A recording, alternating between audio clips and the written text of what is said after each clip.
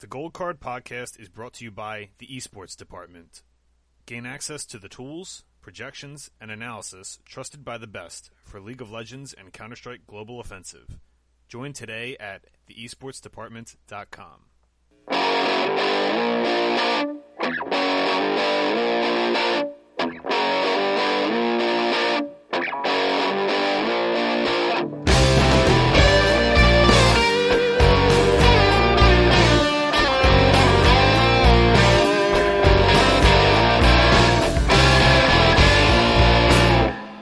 Welcome to episode 89 of the Gold Card Podcast. I'm one of your hosts, Vince Colati, at GelatiLOL on Twitter. With me tonight, we've got John George, at the Esports Plug. How we doing, everybody? Josh Roberts, at Roberts49.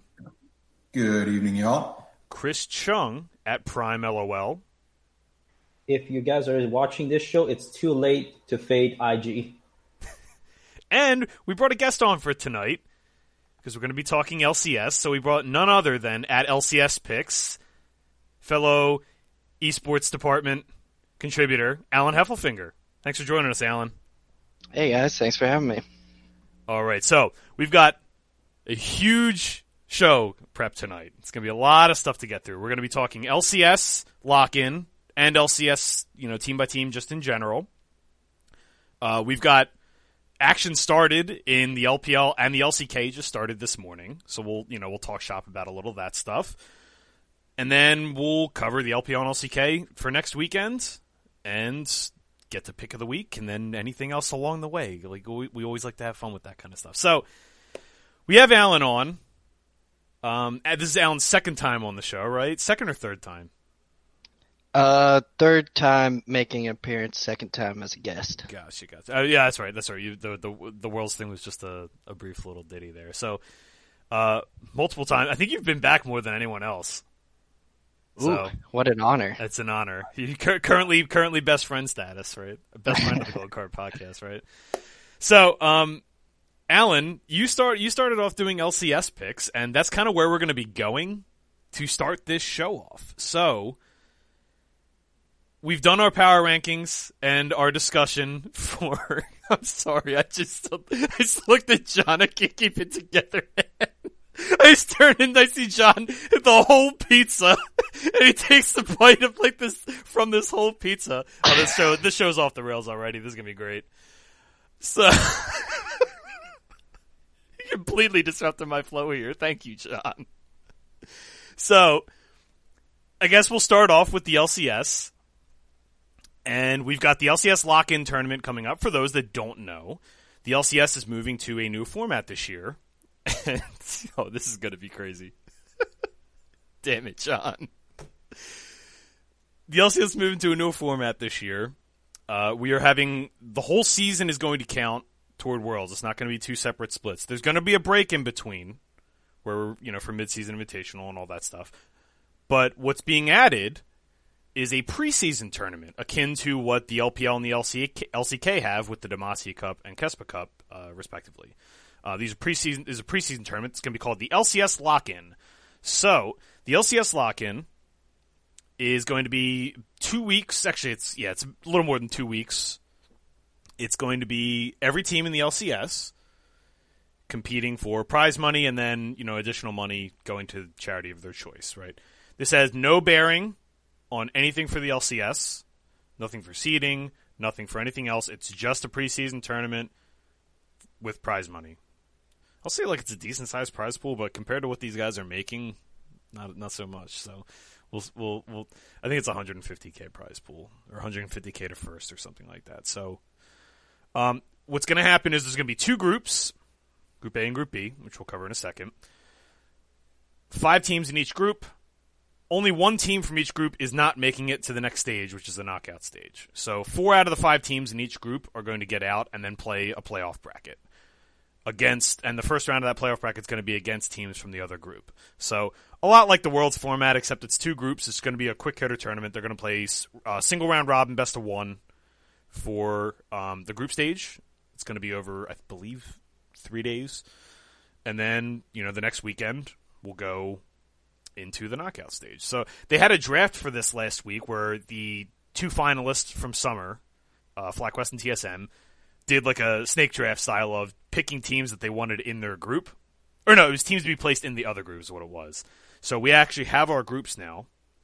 But before we get to all of that, I went completely out of order already because I got derailed by Pizza John, Papa John over there.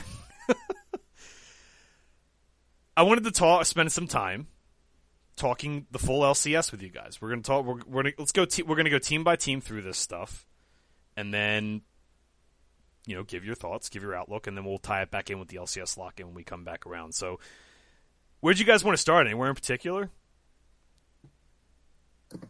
Let's start at the bottom. I want to talk about the worst teams. Talking about the worst teams. So, I guess we'll go. I'm just gonna eye this up. I'm not gonna do all the math for it this week. Josh, are you working on that or no? I didn't see. Okay, don't worry about it. Well, I'm just going to eye it up. I'm not too worried about it. So, looking like the consensus bottom team is Dignitas. So, Dignitas... Where did I put my thing? I'm totally lost. Damn it. Dignitas are doing a not a completely new look, but they've changed a lot of this roster. It's going to be Fake God in the top lane, Dardoch returning in the jungle, Soligo in the mid lane, Neo and Aframu are going to be in the bottom lane for Dignitas. So, Dardoch returns, everything else is new, right? Afro is the same. Oh yeah, I forgot. It was spring and summer. My bad. So Dardoch and Aframu are returning, and then a whole bunch of new people. So, few of these guys we've seen before.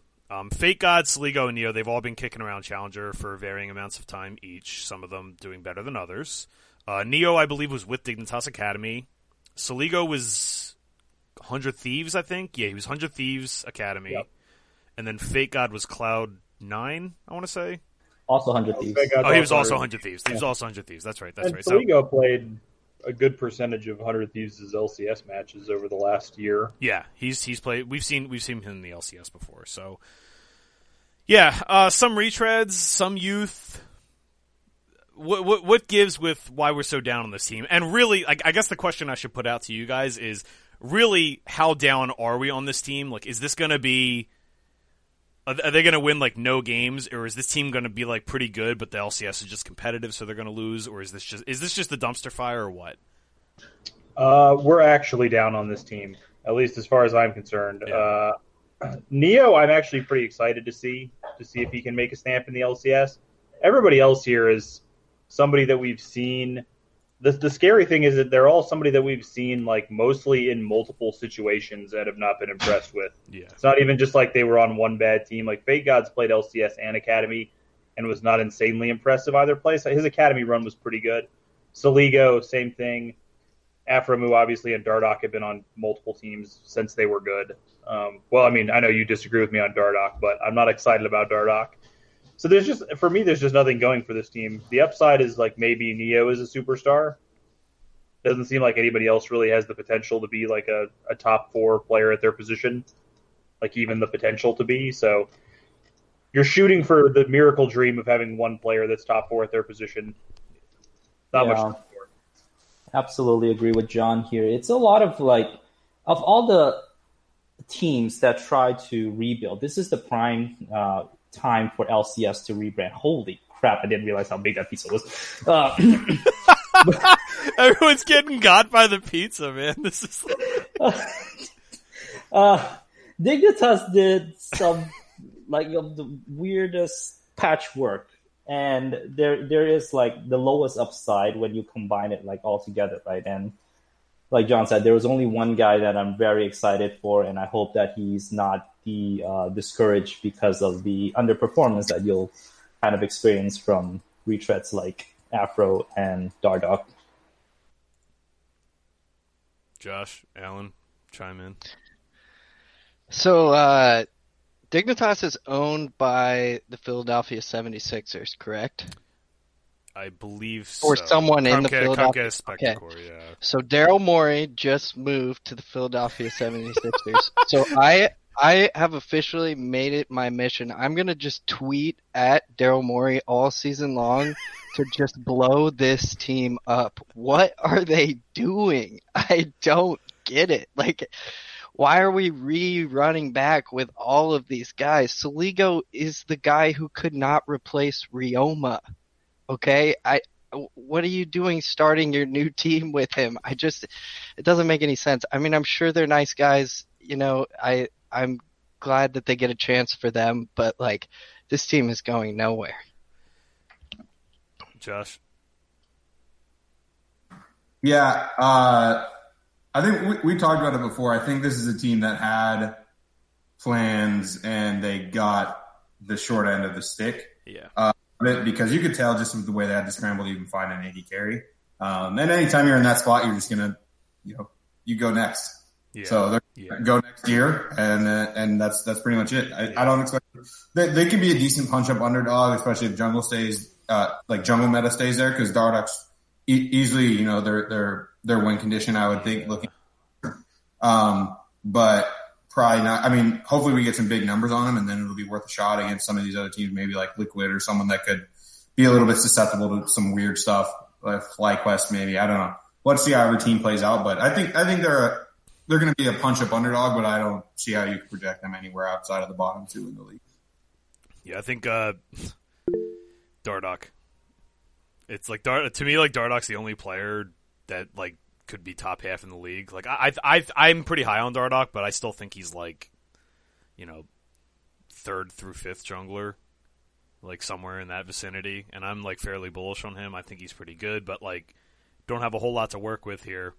So I don't know. What is the ceiling scenario for this team? We know the floor could drop out pretty easily, but like what's the ceiling scenario? Like Neo's good, Aframu regresses somewhat back to where he was before, and then Fake God and Saligo get it this time. Like they just figure it out. That's like to me that's so many questions. It really might. The ceiling for this team really might be like 8th place. Yeah, like, and I don't say that very often, but like I just can't see this team like suddenly becoming like a contender, even if everybody improved and like regressed back to where you wanted them to go. Yeah, I just don't see them being better than like maybe 7th place. Yeah. Let's see. Yeah, it's almost as if they missed out on some specific key free agents that will not be named. Right, Josh? No comment. All right, so next up, it's looking like Consensus Immortals? Not Consensus. All right, so we're already diverging quite a bit here. I'll say Immortals, but we're going to talk through this because somebody here has Immortals higher up than the others do. So Immortals are going to be Revenge in the top lane, who I'll come back to in just a second. Xerxes from LEC. Insanity returns from last year. Then we're going to have Raze and Destiny, who are both former OPL players, Oceanic Pro League, and Raze was still there last year. We got to see a little bit. And then Destiny played in LEC last summer, but he's originally from the OPL as well. So kind of an interesting rebuild, right? We've got like a veteran. We've got a sophomore returning in Insanity. Insanity was actually, I thought, very impressive last season considering the team that was around him. And then you bring back an OPL, the OPL power of friendship in the bottom lane. So the big question to me here is Revenge, right? We've only seen a little bit.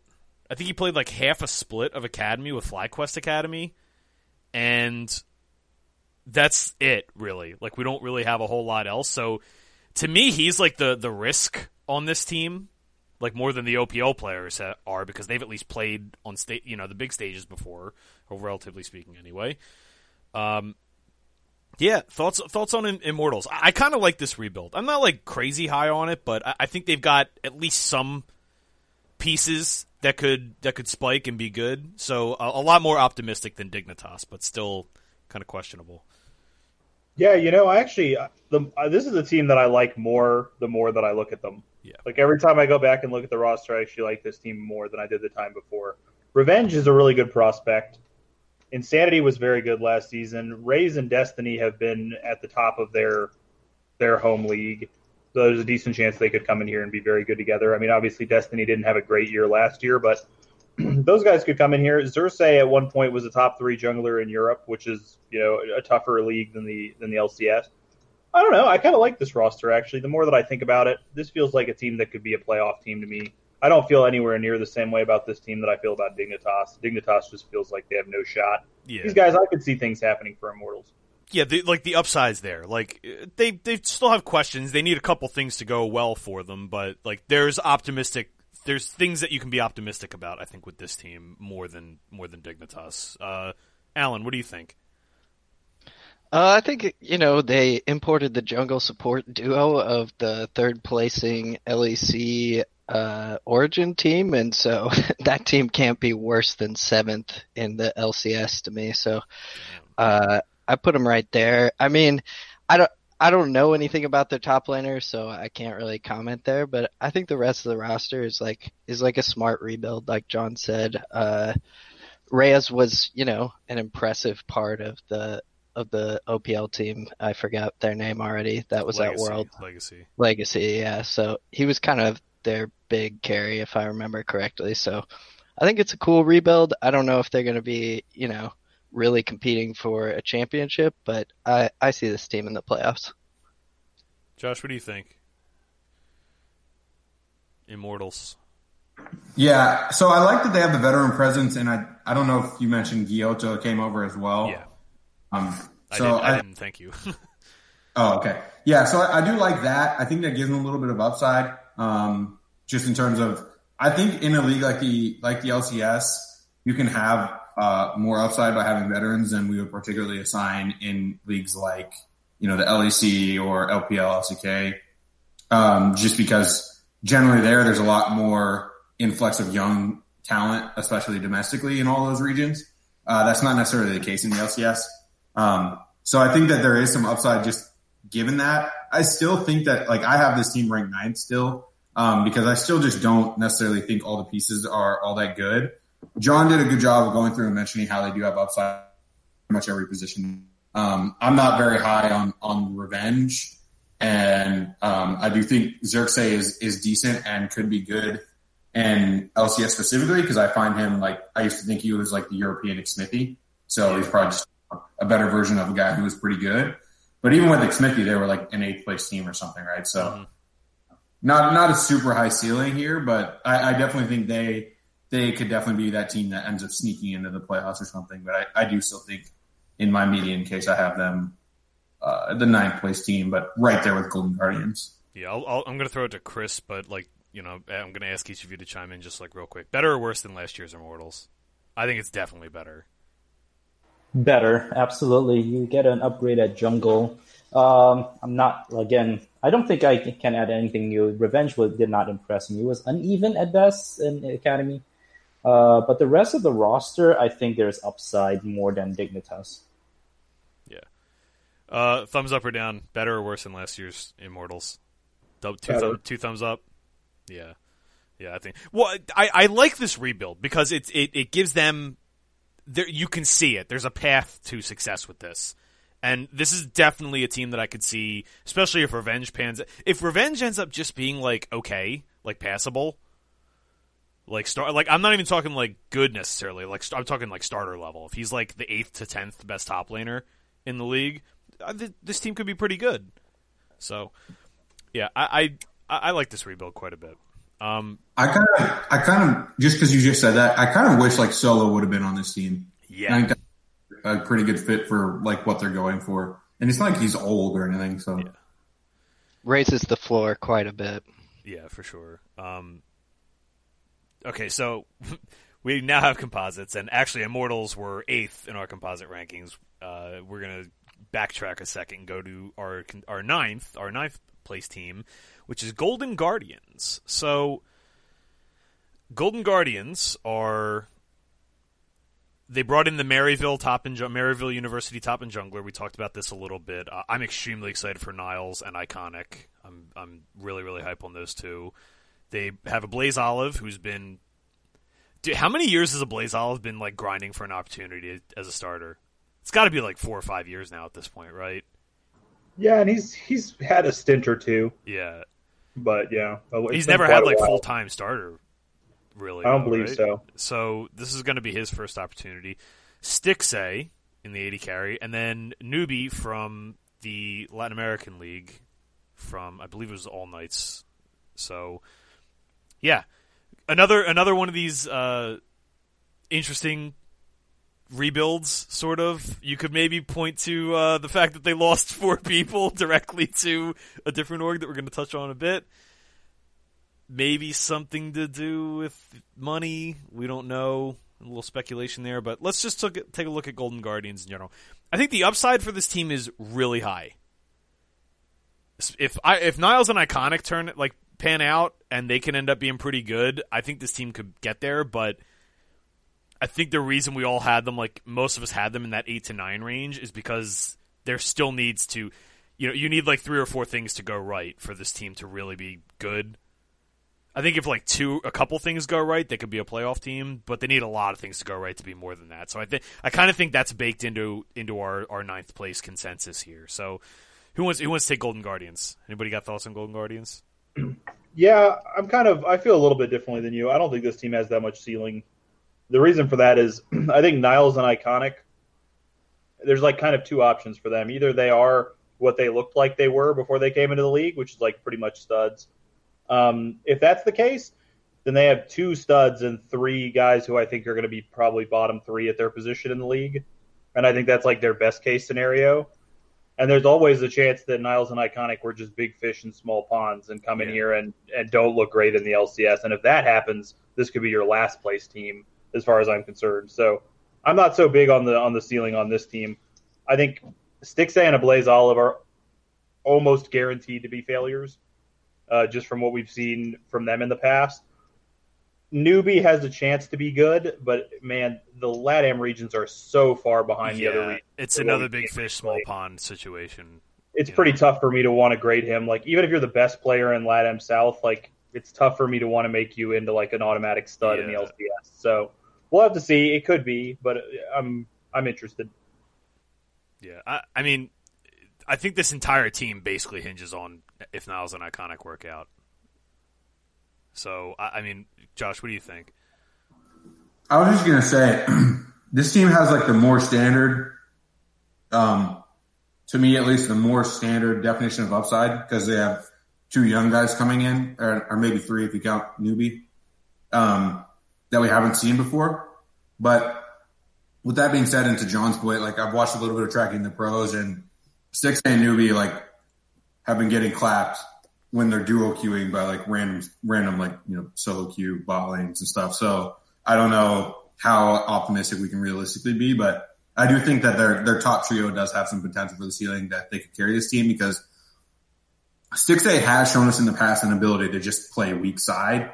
And so if it turns out that Niles can just hard carry every game from top lane, similar to Someday, maybe they can end up being a good team. Like if Niles ends up being a top 3 top laner and Iconic is a top 5 jungler or something, then I think they can get some ceiling just from that top jungle synergy. Any other thoughts on Golden Guardians? I think just quickly, for me, it's more of the narrative, right? I want Niles to succeed to show like North America is doing something by paying attention to these amateur leagues, these college leagues, and they're producing really good players, and subsequently that would mean good coaches as well. There's a room to build coaches. I wouldn't be surprised if this team finished last place just because they have it's a big talent gap and experience gap right now. But again, I think this team at the least is heading in the right direction. The 3 teams that we all talked about all have bottom, only 1% chance for them to make it out. Yeah, I can see. I did my write up. You can find over at the esports department, but in my write up, I talked a lot about how we're gonna know. Like, this team's not gonna be good to start. I don't think. So you're this is more a team you're looking towards summer split. Maybe if they start piecing it together, you can back them as big underdogs toward the end of the split, like the end of spring. Obviously, I say split. It's not going to be literal splits anymore. We'll toward the end of spring. I think like toward the end of spring, maybe if like they're starting to gel a little bit and they've lost a bunch, so they're going to be undervalued, you could maybe back them as a big dog. But this is more like looking forward as a summer team, I think, for me. We're gonna touch on lock in a second, but or not in a second, a little bit, but yeah, I definitely see this. I could see this being like 5th or 6th or like dead last with a bullet, like not close. So we'll see. Next up, actually, Alan, do you have anything on Gold Guardians? Well, now that you ask, I was gonna let it go, but I can't. On the Infinity Edge, shameless plug for the esports department. You can check it out there on YouTube and on the website. We talked about how Golden Guardians has a 10th place attitude, and I don't understand how they could sell 4 players who brought them to basically LCS contention. I think it's a bad way forward for LCS teams who are trying to gain fans. I mean, there's no not like in traditional sports where you're just born into a team. There's no reason to root for a team if they're like, oh, we just took all of our best players and we sold them because we don't really care about this asset that we have. And here are these guys. And I hope these guys turn out well. I mean, I hope for the college game and for the future of the league that these guys turn out well, but I just hate what they did this year. Yeah, I'm glad you brought that up because but that kind of is echoing Chris's sentiment too. Like, I hope that Niles and Iconic work out so that the college scene gets some clout, so to speak, and people start paying attention to that more and maybe gets more backing. But is there any way that there was something going on behind the scenes here? Like, is Golden Guardians just saying, like, was this we mentioned it in the roster, like, was this like COVID? Like, they don't have the money for it? Like, that's what I think it was. I'm pretty sure Travis Gafford commented on that because they're another team. They're associated with the Warriors. Warriors. Warriors, who obviously had a down season. They lost like all their best players to injuries and COVID hit, so they probably weren't making much money off their NBA team. And Travis Gafford, I believe, is the one that hinted in the middle of last year that a lot of these NBA associated teams, because the other one was the MSG team. I think that might be CLG. Yeah, CLG's owned by MSG. Yeah. Yeah, so I think he suggested that all of those teams with ties to like the NBA and spectator sports or spectator activities, where they're making the majority of the revenue, that they're going to struggle to field competitive rosters just because they can't afford it. And you got to remember, we talked about it before on the show. Most of these franchises, if not all, operate at a net loss, right? So if you're the owner of the Golden State Warriors, you're not going to want to continue paying DeMonte. It's a luxury or loss leader, or whatever you want to call it. Like it's a luxury expense for these teams. It's like kind of a weird way to advertise for them, essentially. And then like it's like an investment where it's like, oh, if it pops, it's like a speculative investment. Like if it pops, then cool. If not, it's advertising for us. So. But you bought the team at a loss, right? You knew going into the investment that you were buying them at a loss as a long-term investment that hopefully in the future that they bring fans to your team and they bring fans to your basketball team as well. So I don't really get saying, all right, this team that doesn't make any money from spectators anyway, right? And is a team that maybe could grow in profit. We're just gonna get rid of them. I don't know. I'm with you. It's weird. It's weird flex, right? Like, I know the day this happened. I guess we're gonna talk about where they went in a little bit, but like the day this happened, I was just like, why? That was my first. I was the same thing. I was like, why? You had a good thing going here. Like this was gonna be the season, and you said, nah, now we're good. Yeah, I don't know. I was rallying like. This team needs to go out and pick up someday. They need a top laner. Go get someday, fill it right in, and then it was like exact opposite thing happened. Just gave me a good laugh. It's crazy. I don't think I've ever seen like a 4-way like trade essentially. Like not even a trade. Like a team just picks up literally 4/5 of the roster. I don't think I've ever seen that before. So that's Sons of Thieves. We're going to touch on them in a second. Our consensus. Anything else on Golden Guardians besides the weird flex angle, which is definitely true? All right. Seventh, consensus 7 here. Well, not consensus, but our composite 7 is CLG. So CLG we'll talk more about when we get to the lock-in because they've had some visa issues, but let's talk big picture for CLG first. So Counterlogic Gaming are going to be Finn in the top lane, Brox in the jungle, Pobelter at 80 carry, Wild Turtle and Smoothie in the bottom lane. So pretty much all veterans, all long-time veterans at this point, besides Finn, who's entering his sophomore season. So, yeah, CLG, I think, going old man game a little bit, right? Anybody else? Anybody chime in? You're going to leave me hanging? Yes. No, sorry. Yeah, they are. I mean, I said it earlier. This is the region to do it in, right? Yeah. I think it's much more applicable in this region than any other in the world. Although I'm not, to be fair, I'm not intimately familiar with LATAM, Brazil, the Turkish leagues, things of that nature. But of the major quote unquote regions, this is the one to do it in. I kind of think just straight up across the board, these are all players that were underrated last year. I agree. And maybe not like Smoothie. He'd be the one I would say I would have reservations saying that about, because he was pretty bad. And he can't dodge a skill shot to save his life.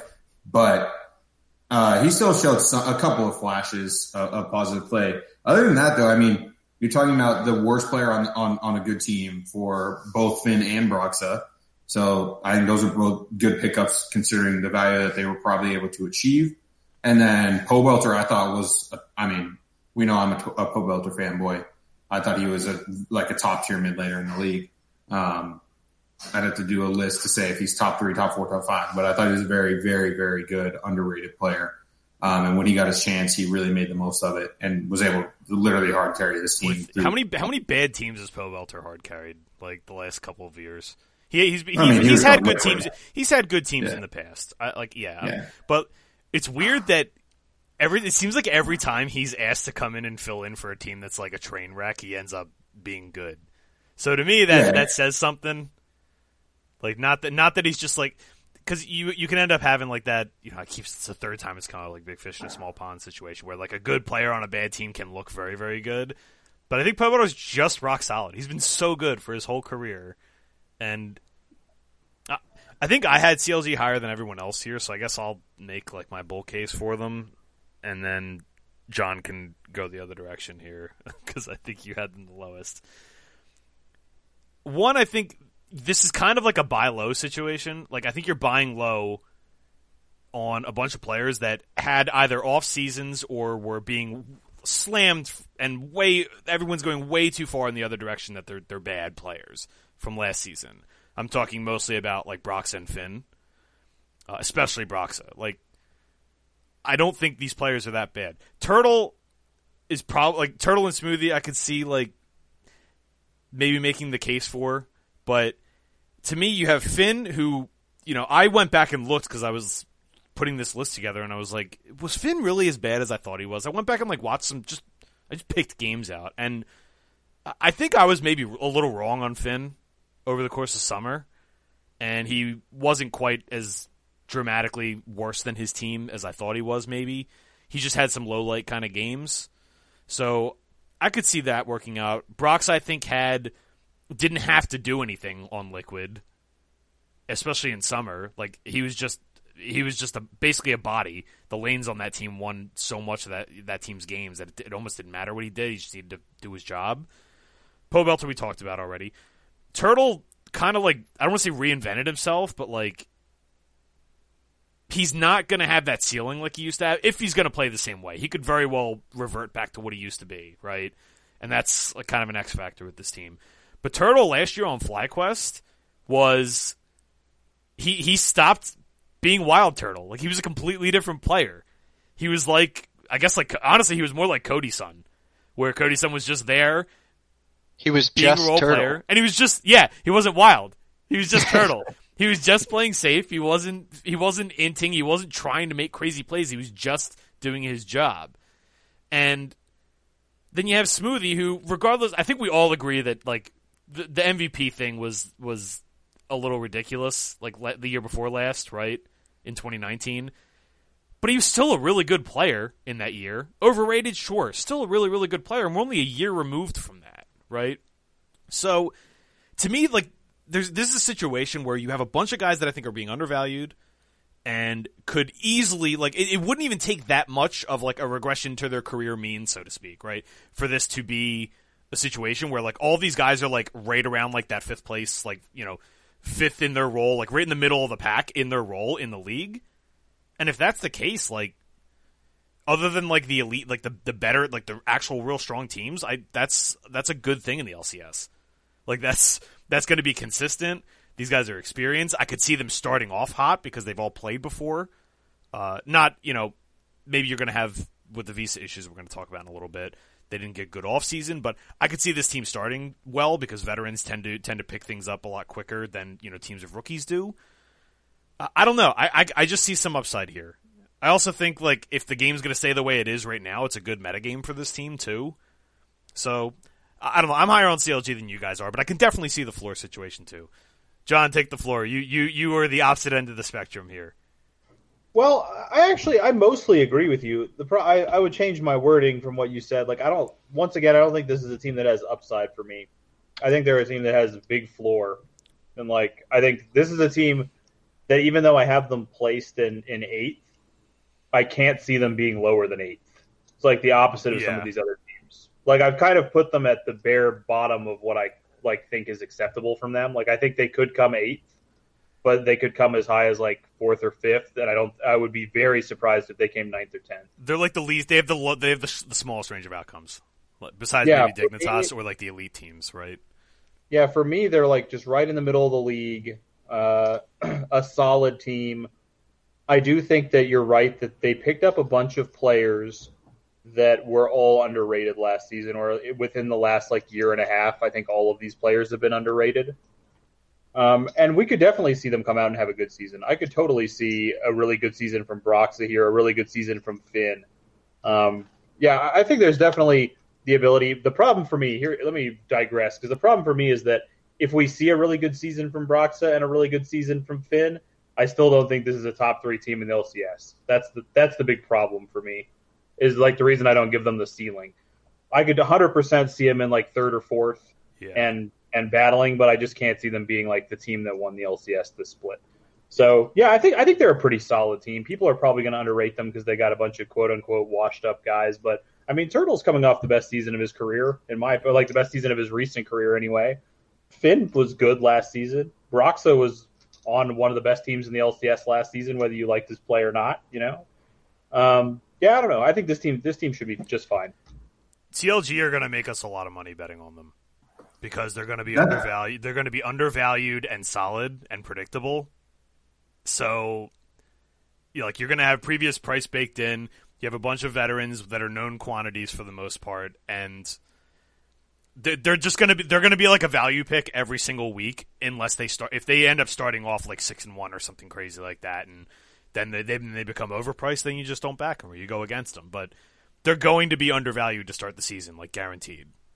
So, yeah, I don't know. I just think like in the LCS, these are the kind of teams that are like playoff teams, like competitive playoff teams that could like spike a series. So, we're going to touch on it more in a little bit. But before this visa news that happened, for the lock-in specifically, like I actually like CLG to win that, like have a chance to win that tournament at their price. They were like 25-1.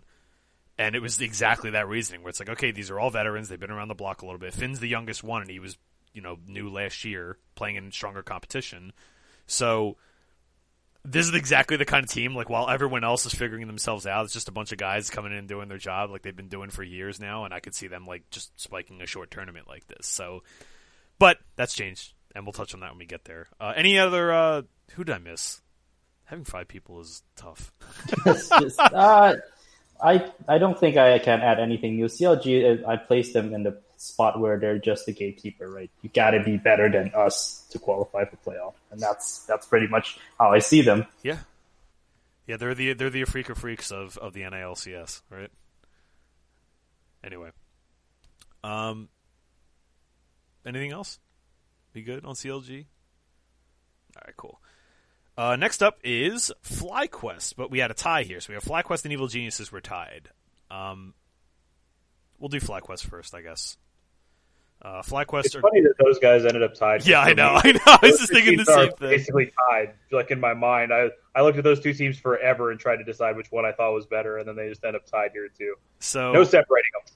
So FlyQuest, I actually this lineup's really interesting to me. So FlyQuest are going to be Licorice, Jose Dodo from who was it? God damn it, Rainbow Seven, that we saw at the World Championship, played for Latin America's World's representative. Palafox from Cloud9 Academy. And, yeah, Cloud9 Academy. I didn't write these down, so if I'm wrong, correct me. Johnson we saw last year with Dignitas and Diamond, also, I think, from Cloud9 Academy, right? Was he... almost there, like half these guys are Cloud9 Academy or 100 Thieves that are 100 Thieves next, right? So they're like the T1 and Gen G of NA, right? That's what I was going to say. Cloud9 Academy is like the Griffin and T1 Academy of NA. Yeah, so Licorice, Jose Dodo, Palafox, Johnson, and Diamond. Couple young prospects. You got an input. Are you noticing like a trend here with the NA teams? Like everyone's dipping their toe into the smaller ponds, right? Trying to find the biggest fish in the small pond, right? I think Jose Dodo was one of, if not the best players in Latin American League. I didn't watch every single game in the Latin American League, but I did watch the playoffs and I did follow the top teams. And it was like him. You still have like Seiya's really, really good in Latin America. I thought Newbie was actually really, really good as well. And then there's a couple other guys that are like in that echelon. But I like the idea of like picking the best player from one of these leagues. You're seeing a bunch of leagues around the world do this now too. Plus, they're kind of incentivized, like from a marketing standpoint. If you can get fans from that, it makes a lot of sense. So that's an angle to think about too. And then you bring two of the guys that have been playing together forever in the Cloud9 Academy system, right? Yeah, just quickly on that point about bringing in people from smaller regions, it's something that the best football clubs in the world have been doing for years and years, right? They pick the very best African talents, the very best North American talents, and bring them into their club and into their system and hope that they can make them into, international level players. So I think it's a smart approach. Yeah, and you're talking about like if you're talking about like the top 100 players, even if it's a smaller pool, you're just good at some point. Like we talked about this at the during the World Championships too. Like, yeah, maybe there's a smaller quantity of those like truly elite caliber players, but at some point you just have to be that good to be that consistent, consistently ahead of your competition. So I love taking a shot on this kind of thing. Yeah, I'm a big fan of this too. And actually, I should have said this when I was talking about Newbie because they should get the same credit. I was kind of like sounded down on Newbie, even though I feel the same way about that pickup as I do about the Jose Diodo one. Yeah. You can probably get these guys that are coming from the smaller regions pretty cheap. They have really high upside. There is a chance they could come in and just be a complete stud, and you probably didn't have to pay them very much. And when you talk about with like the streaming and following fans that you can bring over is huge. So I really like the Jose Diodo pickup. Licorice, he's been around and so good for so long. I think we know what we can expect from him. I'd be really surprised if he has like a terrible split here. I think he's probably going to be top 3, top laner in the league somewhere. Johnson is a prospect that I'm super excited about. I really liked Johnson last year, despite how awful his team was and how they never had a chance to win any games. But I really liked him. And so for me, it comes down to the translation of the C9 Academy guys, whether or not they can make it in this league. Palafox in particular, actually, I'm more worried about him than Diamond. If Palafox is a top 5 mid laner in the league, I think this team honestly could contend to win the LCS. Yeah, I could see these guys battling if Palafox is a top 5 mid laner in the league. So that made like Mad Lions vibes to you a little bit? Yeah, although I think Mad Lions might be a little bit more consistent. I could see FlyQuest being bad as well. Like FlyQuest being like a bottom 4 team. If Jose Diodo, Palafox, and Diamond do not translate well, I'm not sure Licorice and Johnson is enough to carry you into the playoffs. So I could see this team missing the playoffs, but I could also see them literally contending to win the league. So high range of outcomes, but I like what they've done here. They've got good young talent, and the only like older veteran guys they picked up, or the only one guy that they picked up was Licorice, who was good last season. It's not like they went out and got like, I hate when teams go out and pick up the veteran who sucked last year. Yeah. don't do it. Get a new guy. But if you want to pick up a veteran that was good last year, I'm all for that. Who's next? Josh? Yeah, everything's pretty much been said. I like this team. Think that it's going to be an interesting change from last year because I don't think they're going to be what I wanted to say at the end of the last one was I think that CLG is this year's FlyQuest, and this team feels more like last year's like Evil Geniuses, but should have a higher floor than EG did last year, in my opinion. So I think they are going to be a little bit more variant just because if you look at like the way Palafox played in Academy, he was kind of a hard carry or hard stomp type player, but a lot more hard carrying than the other. So I think they have a little bit wider range of outcomes than we're kind of going to be previously used to seeing, especially out of someone like Licorice. Just in general, on his teams have been like rock solid, consistent. And then with last year, we got so used to FlyQuest just being like they are the X team. You know what I mean? They're like so consistent about their approach. So I think that'll be interesting to see that the organization kind of have that little shift. I think. So you said EG. I kind of think they're more like Golden Guardians last year. Like a lot of young guys, like plenty of upside, and like honestly, it ended up panning out pretty well by the end of the season. But yeah, they feel. Yeah, I guess both those teams kind of had like. Well, I guess the EG angle is like high floor, low floor, high ceiling, right? Yeah, I could see that. Yeah, Chris, what do you think about FlyQuest?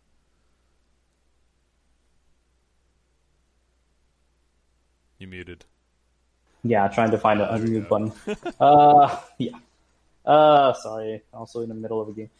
Anyways, FlyQuest, I really think they're gonna have to take a step back, right? They just gutted the whole team, but they bring in some talent, and I'm always impressed with C9 and what they do in their academy team. They seem to have players that are ready to play in the big stage. So, with that in mind, I just think because of that, this team has a lot of capability of being an upside playoff. They're not going to be. They're leaning more towards making it rather than falling out, unlike the other teams that rank below them. Yeah, I think that's fair. Anything else on FlyQuest?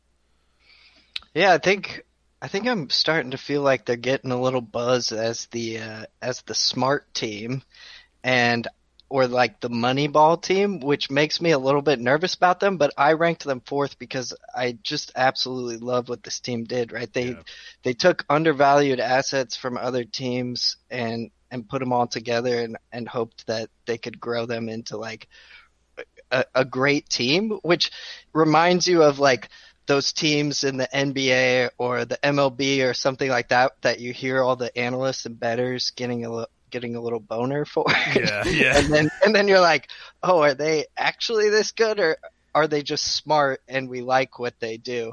So I am a little bit worried that now I've overrated them, but I think this rebuild is awesome. I think that their coaching staff last year looked really, really good, and I'm so excited to see what they do with this team. Yeah, for sure. Like I'm with you. Like sometimes it's like getting too cute, you know, where it's like, oh, I like what this team did, and you end up like pushing them up a little bit because you like what they did more than the actual what you're seeing. But obviously, this is preseason; we're not going to know until we see this. But like, I gotta call you out on something here, Alan. And we're gonna end up doing battle a little bit in like a couple, the next couple, I think. But I gotta call you out on this one. So, if you like that they picked up undervalued assets, how do you not like CLG more, or is it just a ceiling situation for you? Oh no! He left the meeting. Vince is a savage. He peaced out. Vince Welcome back, Alan. Well, I got challenged, so I decided to just hang up the call. No, I missed the mute button there. Hit the hang up. It's all good. We'll keep it rolling here. I think the upside is a lot higher for the FlyQuest set of players. Right, I was looking at CLG's roster, and you approached it from, they're going to be around 5 in every position. I approach it from, they're going to be bottom 5 or worse in every position. Okay. So that makes sense. Yeah, that makes so sense. That lines up with where you have them. Then that makes a lot more sense. Okay, I just needed to get some granularity, some clarity there, right? Well, don't do it again, or I'll hang up. Oh, we hanging up again? Okay. This is I really Summoner like- has left the team. What is it? What's the liquid? It's like His the Summoner is AFK, disconnected. We don't get penalized anymore. Or not as badly if he AFK. Alright, Yeah, I had don't to do ask that, because I too. saw that and I was like, I gotta challenge you on this one. So, we're having too much fun in the chat for this. All right. Next up, we had Evil Geniuses. Evil Geniuses are, I think, worth mentioning. They bring in Peter Dunn from Mad Lions and other, European LEC teams. Has he been in the LCS before? He did something with the LCS, didn't he? At some point, I don't remember. Anyway, Peter Dunn and some of his staff. Plus, they bring some of the same staff back. Also, Empire. A lot of us know him from Twitter, is doing scouting and analysis for them as well. So just worth noting because it's someone that we all have checked out on Twitter. Evil Genius is going to be Impact, Sven Skaren, and Jizuke returning, and then Deathly and Ignar are going to be your bottom lane here. So, Impact comes in from Team Liquid. It's been there for a long, long time. They keep Sven Skaren and Jizuke. They keep that duo together, and then bring in a new bot lane. Evil Geniuses, to me, are like just their wide range of outcomes of the team. Because so last year I liked the idea, like going into last season, I liked the idea of Sven and Jizuke. These are they're just playmakers. Not the most efficient players, not always the smartest players either, but they're playmakers and they want to make stuff happen, right? Meta last year didn't quite pan out for them. They also didn't, Sven in particular didn't play, up to his career levels, right? Jizuke, I think it was more of a meta situation than him actually playing bad. I think they were kind of using him in really weird ways that don't complement his skill set. I was excited about that duo last year. Am I crazy for thinking they could potentially figure it out this year? Like they'll be better this year? It's pretty hard for them to be worse than they were last year, right? My question that goes with your question is, do you guys feel like this roster is has two sets of players that are different types of players? A little bit. I feel like Jizuke and Ignar belong on a team together. I think those guys are 100%. I want to see them on the same team. They're both good, go nuts playmaker guys. Yeah. But when I think Sven Skaren and Impact, I think like rocks. These days, Sven Skaren, he had a time when I thought he was a very aggressive jungler. That's fair, but these days, I view him as a pretty conservative jungler, and I view Impact as a very conservative, safe top laner. That's a solid top laner. But it doesn't feel like Impact and Sven Skaren fit with Jizuke and Ignar to me. Yeah. So that's my biggest worry with this team. I think they have some talent, but the biggest problem last year with Jizuke was he was not on the same page with the rest of the team who did not want to play the same way. And now we just have a exacerbated version of that for me. So I'm not sure. Well, we'll have to see how it goes. So I'm gonna follow up on that one. Is your image of Sven Skaren painted more by last year than because I think going into last year he was still his old self. It wasn't like he had changed. He'd been exposed a few times, but his MVP split, I'll never get over it. His MVP split, I thought he was just bad for the whole split, and they gave him MVP. And then the next year he was bad again, and I was just I think maybe they're wrong. But the last time I really felt like he was a bold, aggressive jungler was probably 2 years ago. Okay, I think that's reasonable then. I just wanted to follow up and make sure it wasn't just clouded by this team was hot and cold last year, or this the way they were using. So all right. Big picture, I like this roster. I like the talent on this roster. I think it fits together in a way that makes sense. I thought last year the coaching staff for this team just severely they did a terrible job last year. They weren't using the players that they had well. A lot of their drafts, not that great. There were times in the spring split where I was like, oh, this team is pretty disciplined at the very least. They have a plan. Doesn't always line up with what they want to do, but they were a team to me that didn't utilize the assets that they had in an optimal way. They weren't doing stuff that was outwardly bad, if that makes sense. I'm trying to think of a football example.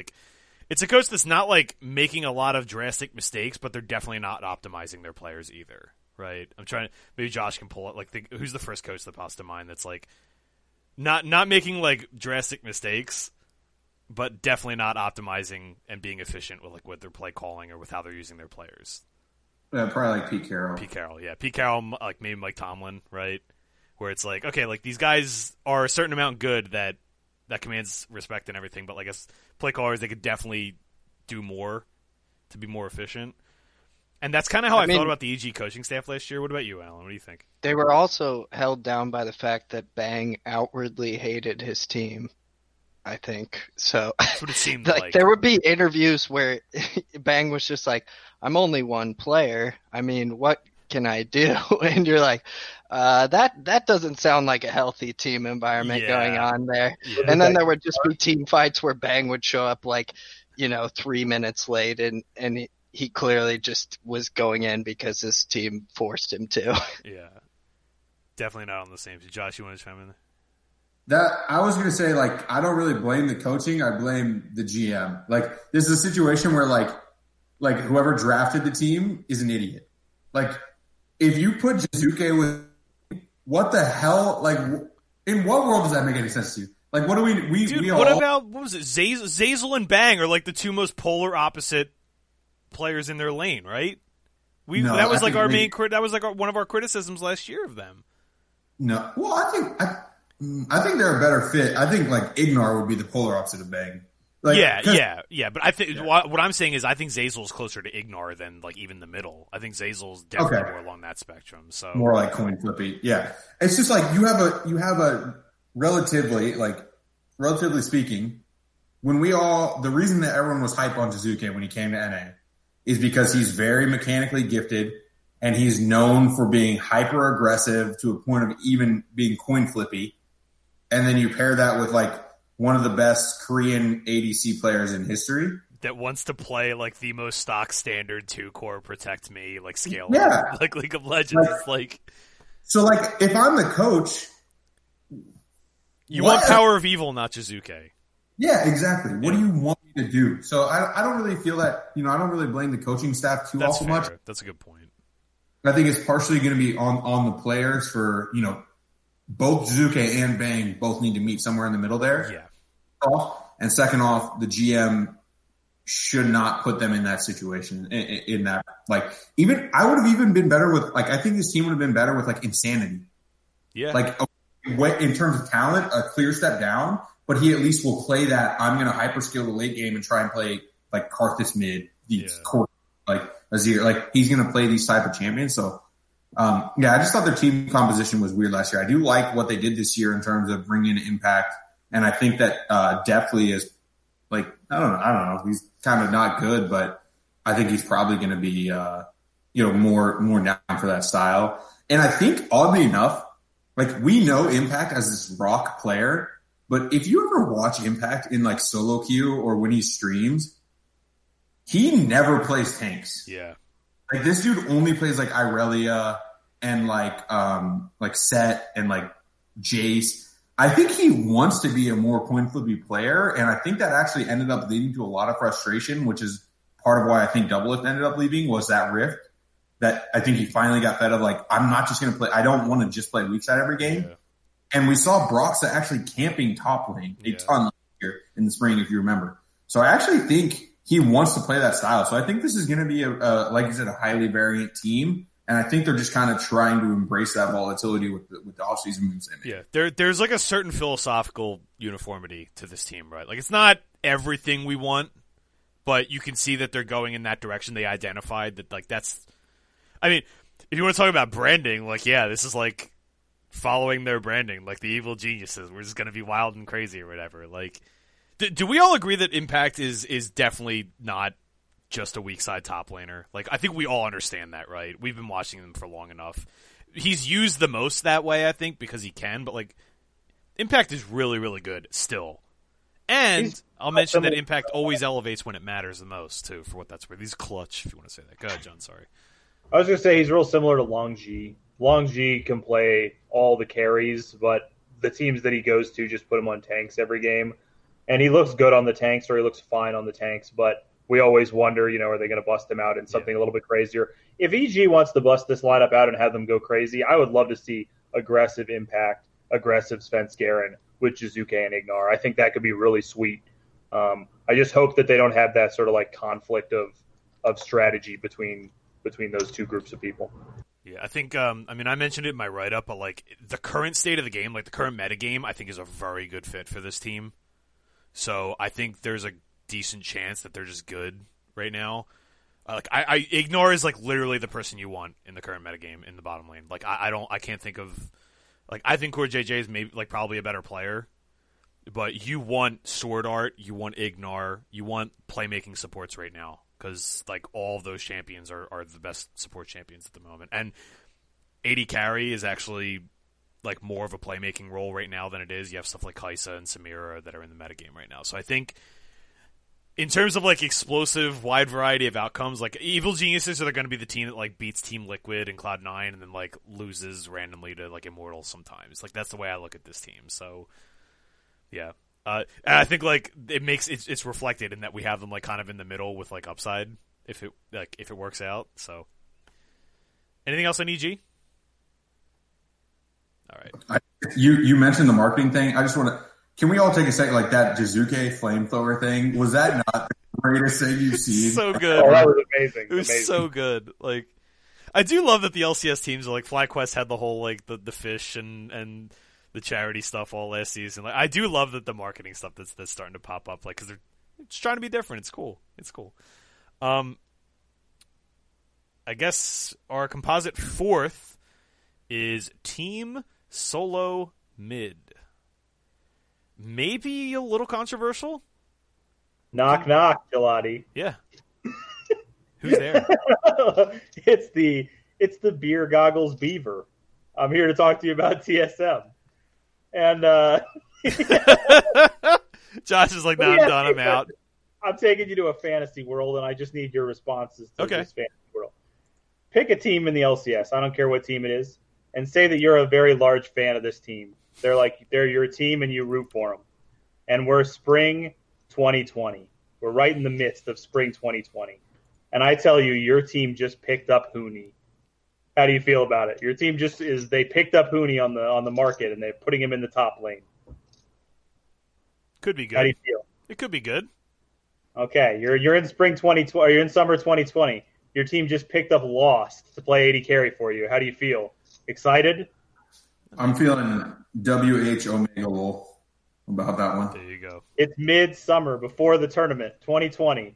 Your team just picked up Speaka to jungle for you. How excited are you? Okay, I disagree with this one, but I think Speak is good. Oh, wait, in summer 2020? Before the playoffs of summer 2020, TSM, nobody thought TSM was good. And then they made a run in the playoffs, and they won the playoffs. So all I'm saying is, I think at least 3 out of 5 pieces of this team, there's not very many teams that I would have been excited about having picked these players up last season. If I was a Golden Guardians fan last season, and you told me that we picked up Huni or Speaka or Lost, I would be infuriated. I'd be like, I can't believe we're wasting our time with these guys. But because they're on TSM and because they picked up Sword Art, suddenly everyone's got the beer goggles on, and they want to think that this team's going to be so good because they've got – even Power of Evil was awesome last year. But we've also seen Power of Evil for like 5 years. He's not always awesome. I disagree with that. I big time disagree with that. There have been plenty of splits where Power of Evil was a middle of the range of the league top laner or mid laner. He's not always been like a top of the league top mid laner. He was last year. He was fantastic. I would like to see these splits. Okay, we'll go back and talk about. We'll pull some of them out. Like, all right, so this team at best has like 2 top 5, like top 3 players at their position in the league at best. Who are the two? Power of Evil and Sword Art are the only 2 that you can argue are like top 3 at their position in the league. All right. Huni, Speaka, and Lost are not top 3 at their position in the league. Who are the 3 junglers better than Speaka, in your opinion?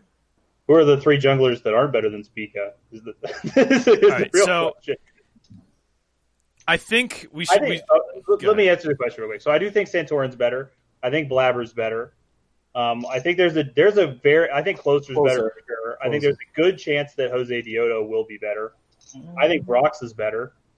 I don't think Speaka is that good at all. I think Speaka, I'll be perfectly I think Speaka was the key piece to that team, and I did not think I would ever say that going like when they picked him up at the beginning of summer, I was like, this could be a disaster. Or not even the beginning of summer. It was like they went to him in the middle of summer, right? Like, Yeah. I was like, this is. I had questions. I kept questioning it, and you know what? He just kept performing. I think Spica's actually just good. Now, there's a chance, I think, that like he was just running hot, and we see him be just an average guy, like just a body. Like that's certainly possible. Maybe Bjergsen was influencing a lot of it, but to me, like he was the one making stuff happen. He was really consistent, and he got thrust into a situation like that and performed anyway. Now he's going to have a whole offseason to work with this. I mean, I think I legitimately think, like, and I never ever thought I would say it, but I think Spica is actually good, and I think Spica's probably, I think he's in that echelon. I think Santorin's better than everyone. So, like, to me, Santorin's better, like, because he just does everything. So to me, I have Santorin like kind of in his own tier, and then I have Blabber and Spica like in that next tier with a whole bunch of other people that I think have upside. And maybe that's a little hot takey, but like I think Spica's actually good. So I'm gonna reel this back into like the full thing for TSM, right? To me, TSM have crazy high upside, but I think this team is still tremendously overrated. I think everyone is so John, I totally understand what you're getting at. In terms of they made these big flashy acquisitions in the offseason, right? Everyone wants to point, Sword Art, he was just in the World Finals. Oh, they pick up Power of Evil, he was really, really good last season. Oh, they pick up Huni or whatever. The fan base, you can't listen to the fan base for this team. To me, you got to look at what's there, and I see a league-winning potential with this team. I don't even think there's a guarantee that Sword Art is going to be good. We should talk about that too. Yeah, let's just go in. We should just go player by player with this team. We might as well because we're gonna end up talking everyone's ear off about TSM here, right? The thing people, and tell me if you guys disagree with this. I think what people misunderstand about Sword Art is, well, there's a lot of people that didn't watch the LPL first of all, that just saw him at Worlds and just saw him in the World Finals and just see him making plays, right? The thing you need to understand about Sword Art is that he's a meta-dependent support. At least in the context of the leagues he was playing in, which I think is important to point out, right? In the LPL, in the LMS, he was a meta-dependent support. He always has been. He's good. He's not great unless it's a meta that's good for him. So until it became Leona and Alistair and Thresh and like all these playmaking supports and Nautilus, right? Until it became an Alistair, right? Until it became that kind of metagame, Sword Art is actually like way worse at everything else. Besides like the top champions in his pool, which happen to be all that variety of champion, right? So in metagames where those aren't good, he ends up like Ignar, where he's forcing Alistair in a meta where Alistair's not getting played anymore. And he can make it work because he's pretty good, but he's not so good that he's not like Marin, where he could play Rumble and non-Rumble metas and make it look like God status, right? He's not that good at it. That said, he was doing this in the LPL and the LMS, and you could argue that that's a higher level of competition, and maybe he's going to be just so much better than everyone because he's been playing against better people. But do we all agree that he's like a meta-dependent player and like he's probably overrated because of what he just did? So here's the thing. I can concede that he may be a meta-dependent player, but like in what meta is Leona bad? Depends. World's 2018, World's 2019. And again, this may just be because the way I prefer the game is to have like hard engaged champions that just team fight and win around objectives. And I think that actually I just don't think that ever goes away with as long as Dragon Soul's in the game. So like I can concede that he might be meta dependent, but if he just plays hard engaged champions, as long as Dragon Soul's around, that's always going to be valuable. Yeah. I should add a caveat that like right now it is a good meta for him still. Like, I was worried about that when they made this acquisition, that the game would change that way, but the metagame right now, as it's looking, is still very, very good for him. So, John, I think it's really important. I just think it's really important to remember that we saw a very talented, mechanically talented, super aggressive player from overseas come into the league last year, and he was, like, just never gelled with his team. Jizuke. Yeah. Never gelled with his team. Crown. The team looked terrible. when Jizuke first came in, we were like, Jizuke is going to straight up stomp these NA mids. Like, he's just so much more mechanically gifted than a lot of these NA mids. And then he came over, and honestly, I remember specifically having like some sense memories of the first couple games where he made like some elite plays in the river, like mechanical elite plays in the river, and his jungler was just not coming to help him, and he just died. The other team like just rotated over and killed him. And I was just like, see, that's the problem, is his team would have just come help him there if he was playing on his old team. So there's a chance that Sword Art just comes over here and ints every game. Yep. Like, just keeps trying to start all these fights, and all the LCS guys are like, hold on a minute now, Sword Art. There's not a Baron up right now. We can't be fighting the enemies. That's only reserved for Barons and ending the game. Alan, what do you think? Is it have we summed up Sword Art in a way, or do do you think we're way off base? No, I think you're nailing it. I mean, in 2020 of spring, you can go find it on lcspicks.com. I wrote a piece in which I argued that Sword Art was overrated and washed, and he was done and a liability. And then he's just like dunking on Jackie Love at the World Championship, and that just sits out there on the internet with my name attached to it.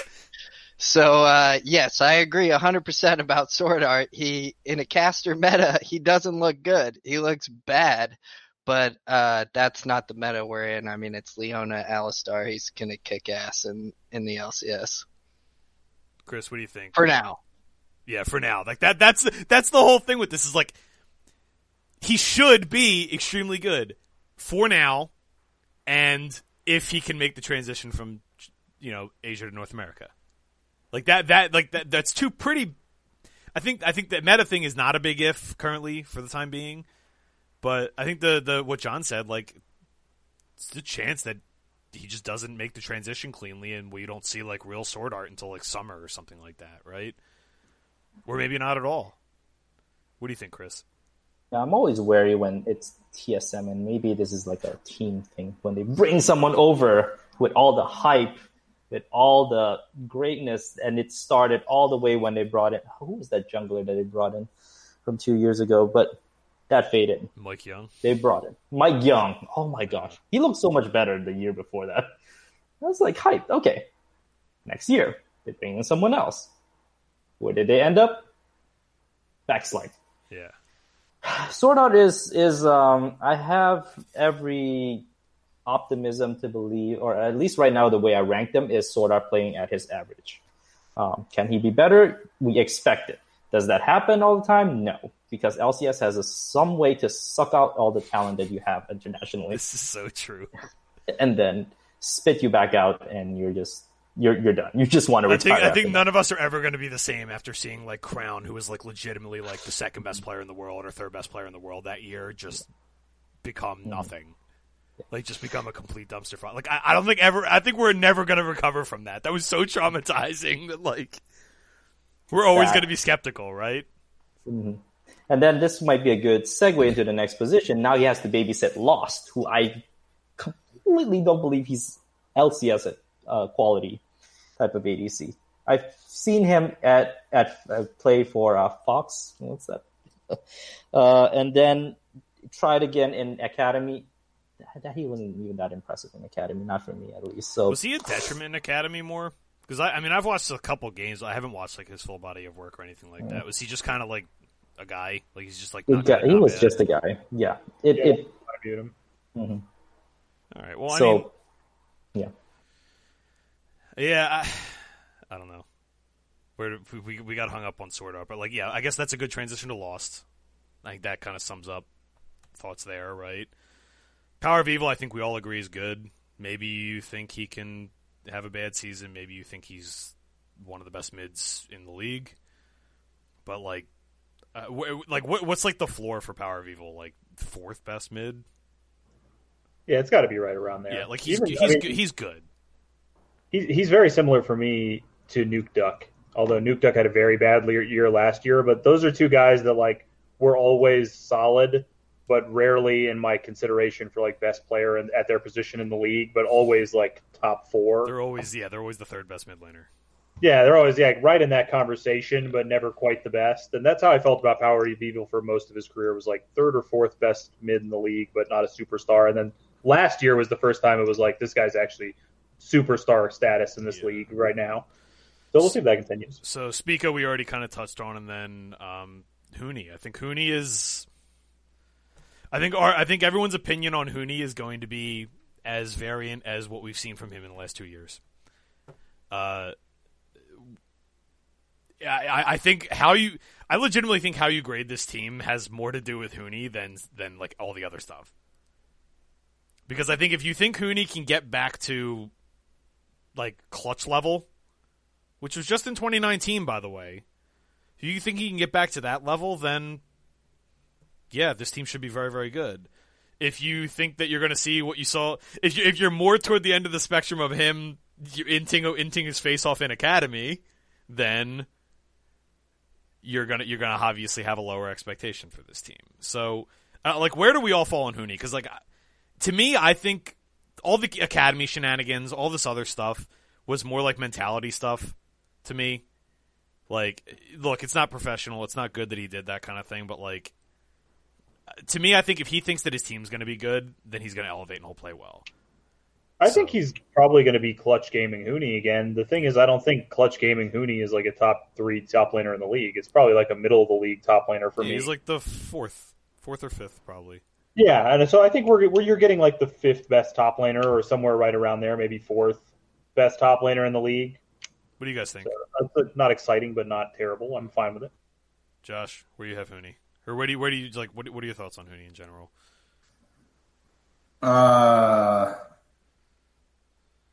So, okay. It's a problem because I hate almost everyone that was on the Clutch Gaming team that went to Worlds because I thought they got massively, massively overhyped for just being like very average and catching fire at the right time. So with that in mind, I don't think Hooney's like, I couldn't ever rank him above like top 5. Like to me, I don't think there's any way I would take him over any of Alfari, Impact, Licorice. I would say Finn for his upside, and then probably Hooney. Yeah, maybe Hooney's there at 5th, right? So I don't think I can rank him above 5th at the highest. So that's kind of how I feel about him. I think he's going to be a highly variant player. Oh, wait, I forgot Sunday. So never mind. So Hooney's definitely not higher than 6th in my opinion, but he could be maybe him and Finn for 5. Anyways, he's very good at champions that he's good at. Rumble and GP, he's very good on, but it's just a question of whether or not he can be consistent. I think the lack of consistency is just like not beneficial to a team environment. Like if your teammates can't really realistically know what to expect from you, like the thing we even said with the Shy, we talked about him at length on this podcast. Even when he's feeding, he's still drawing 3-4 man pressures in the top lane and giving his team things to win at. When Hooney's feeding, he's just dying 1v1 over and over. So it's like, even his level of play is not consistent. It just makes it hard to be to be a like consistent team, I think. So I think that inconsistency is tough, but I do think he's, around a league average top laner in his average game. You know what I mean? Alan, what do you think? Where do you fall on the Hooney? Where do you fall on the Hooney scale? All right, so you guys do the football references. I'm a big basketball fan. Hooney is the Andrew Wiggins of professional League of Legends. He looks like the greatest basketball player / League of Legends player of all time. At times you've seen the flashes of the talent when he was at T1, when he was at Fnatic, but sometimes you watch him play the game and you're like, you've never even played this game before. This is the first time you set your hands down on the keyboard and the mouse and you just did something that no one should do. So I cannot project where Hooney is going to be. If he is at T1 level, TSM could absolutely win the split. If Hooney is at Feed the Academy level, where they're doomed. Yeah, I think that's totally reasonable. Like I had TSM. I mean, I guess just some granular. Like I had TSM in my S tier, like the bottom of my S tier. So like I had them 3rd in the league. Let's see. John had them 4th, but it's in like the next tier down above the Elite 3 or below the Elite 3. Josh, I don't know if you tiered this. Yeah, so you have them in like your second tier as well.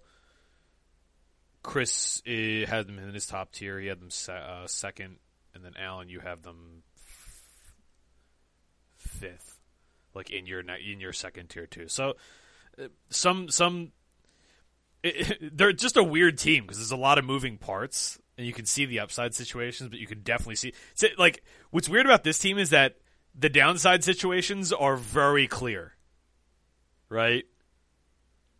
But I think like if you ask the average fan, they don't see those. But if you ask anybody that's paying attention to professional league and like watches the Eastern leagues and has watched these players for multiple years, everybody sees the clear downside with this team. Like this could easily end up being like the worst money spent, right? They spent a ton of money this offseason. Could easily end up backfiring. But I could see it being I could see the upside for it too. So number 2, oh, that was number 4. Shit. Number 3. 100 Thieves. This is a team I think all of us are pretty high on. Some more than others, but actually, no, not even. Like, we all have this team, like, at least 4th. It's the lowest, right? Yeah, we have 2. John and Alan have them... No, John has them 2nd. I have them 4th. Josh has them 3rd. And Alan has them 3rd. So... good idea, Josh. Good idea. And Chris just doesn't exist, or what? I have scroll over. And Chris had 3. Chris had them at 3. Chris and I have similar thoughts on this team. We have them like literally the same percent, actually, which is kind of cool. So 100 Thieves are it's Golden Guardians and Someday. It's Golden Guardians summer 2020 and Someday with Zix at playing at head coach. So we have Someday, closer, DeMonte, FBI, and Huhi. I mean, continuity, upside, high floor. There's so many good things to talk about for this team. Their weakness last year was definitely the top lane. And they've gone and got Someday, who's maybe the best top laner or among the best top laners in the league. They have continuity. Like, are you talking about Golden Guardians or 100 Thieves? Because Golden Guardians from last year. They have the consistency. They have another year together. One thing I really like about this team, though, is attitude. This team last year, if you were paying attention to their social medias, if you were paying attention to them in interviews and stuff, this team's like super positive. All rally around each other. All believe in the team. That's one of the biggest reasons why I was so mad, like Alan was, when Golden Guardians just got rid of the team. It was like, not only did you slowly rebuild like a really good roster of young guys for the most part, but also they all seem to really like each other. They have good heads on their shoulders. Yeah, positive guys. Like, this is the perfect team to have built up and then to just let it go. But they needed a top laner, and now they get Someday, who's fantastic. I can't say enough good things about this team. I'll say I have them tied in my rankings with another team, but they're not really tied. It's that 100 Thieves has like a lot more upside than the team I have them tied with, but a lower floor. Like this 100 Thieves team could blank out. Josh, this 100 Thieves team could blank out. Josh, like, enough? I could see this failing, this experiment. But for me, I think they have higher upside than the other team that Josh is going to say is like definitely has more upside. But we have to go directly to Josh now, right? All right. I preface this already. DeMonte is the most overrated player in the LCS. He's not the best from NA in the LCS. And thus, he's barely even a top 5 mid laner in the LCS. Again, in my not so humble opinion. So yes, I have this team ranked 3rd. I have them a clear cut below number 2 and number 1 that John does not have because he is on some sort of fun, sort of something. I don't know what's going on over there in his household, but something over there happened. And the pizza was just, anyways. But, yeah, I think 100 Thieves is good, man. They have good players across the board. I think mid lane is going to be their draw. That is their downfall.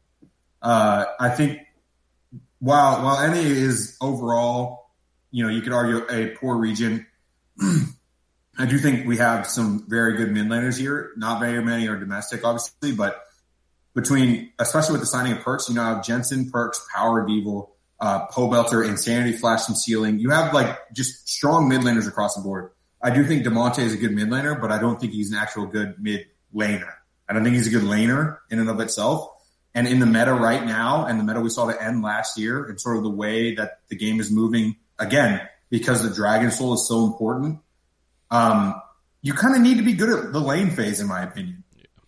We just and I just another Chovy apologist. Let him talk. Here we go. If you want to just lose brain cells, come in the esports department Discord and look at John talking about Chovy's not good at League of Legends or something. Anyway, Alan, I gotta ask you to chime in on this one. I think they're just solid across the board. They picked up a roster that was, beating top rosters at the end of last year, and then added it to Someday, who's the best top laner in the league. So I think they're just good. I do agree that DeMonte is the weakest point of this team and a little overrated, but I do think that the meta is going to fit him at least at the beginning of the split, which is why I have them rated so highly, because he's a pretty good TF player, pretty good Zoe player, those kind of mid laners that you can just shove and then get into the top lane and help Someday carry. So I have a lot of hope for this team. I think they're going to be really good, and I think they're a good bet for the lock-in tournament. Yeah, we're gonna touch on that in a second. But Chris, what do you think on 100 Thieves? We're all excited about 100 Thieves, and I would echo the sentiment that DeMonte is probably, and I'm going to get blocked again by Mama DeMonte. It's the weakest part of this team. But the team showed, the 100 Guardians showed enough continuity with one another to, be excited about. And someday, if DeMonte fails, someday can pick up. Finally, they allow Someday to be a big part of their plan. I hope to see that. Now, the only thing that will that's making me pause from putting them straight out as number 2 is the coaching. I don't know what it is yet. This team has found its way to disappoint me just like RNG does. So, my issue with the Golden Thieves is that I know they're going to be good, but I really have a hard time seeing them winning the split. That's my hang up here. So I gave them a reasonable percent to win. We're gonna talk about the lock-in in a second, but this team is good. I could see this team being second, third, fourth, fifth. I can't even honestly, I don't even think the downside's that much. I think their downside's 5th place, maybe 6th. This team is good, but I have a really, really hard time seeing them beating the top 2. And then I also think TSM's ceiling situation is just better than their ceiling situation. So,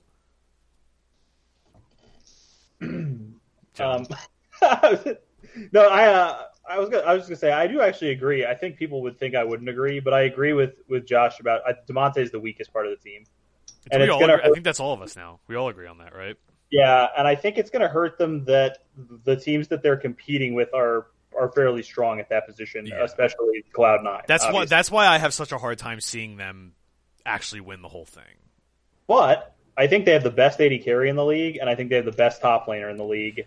And I think there's an argument that they have a top 2 or 3 jungler in the league. I think they have a top. And I think 3. Huhi's been going. I think Huhi. And I think Huhi's has been going great. So DeMonte is the only weak spot, and so if he's stepping up even a little bit, for me, they have every one of their teams top 3 or 4 in the league. Josh. That's all they need. Go ahead, Josh. Okay. Couple steps back. One, Someday versus Alfari is going to be interesting. Yeah, I think he's right there. Yeah. But I'm not ready to just give him the outright crown. Again, he's playing against the best top laner that he played against last year was Impact, right? And Licorice. Yeah, maybe Licorice. Licorice and Impact.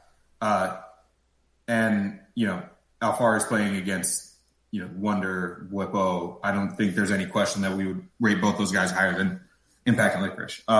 But at AD carry, I think is where I think FBI is extremely talented. I do too. Flat out say that. I think he did end up getting a little bit more gas than was worth, because I said it actually, like, all split. If you remember in the Discord, I was like, if teams don't ban Aphelios, bet Golden Guardians live every time. If they don't ban Aphelios first rotation, bet him, because he was the best Aphelios player in the league. Aphelios was also the most broken champion in the game. So it's like, I think Gelati said this about Huanfeng when he was just playing MF every game? Yeah. That's kind of how I felt about FBI a little bit. I do think he's supremely talented. I just don't know that I'm ready to give him the crown over someone like Tactical or even Sven at this point, just because he was very heavily reliant on Aphelios while he was broken. I hate Sven John. I see that. The dangerous thing about, like, and this is just like a brief, like, 10-second thing. The dangerous thing about saying players that play a lot of one champion are, like, reliant on that is that, like, sometimes it's not sometimes it has nothing to do with that, and it's just like what's there, right?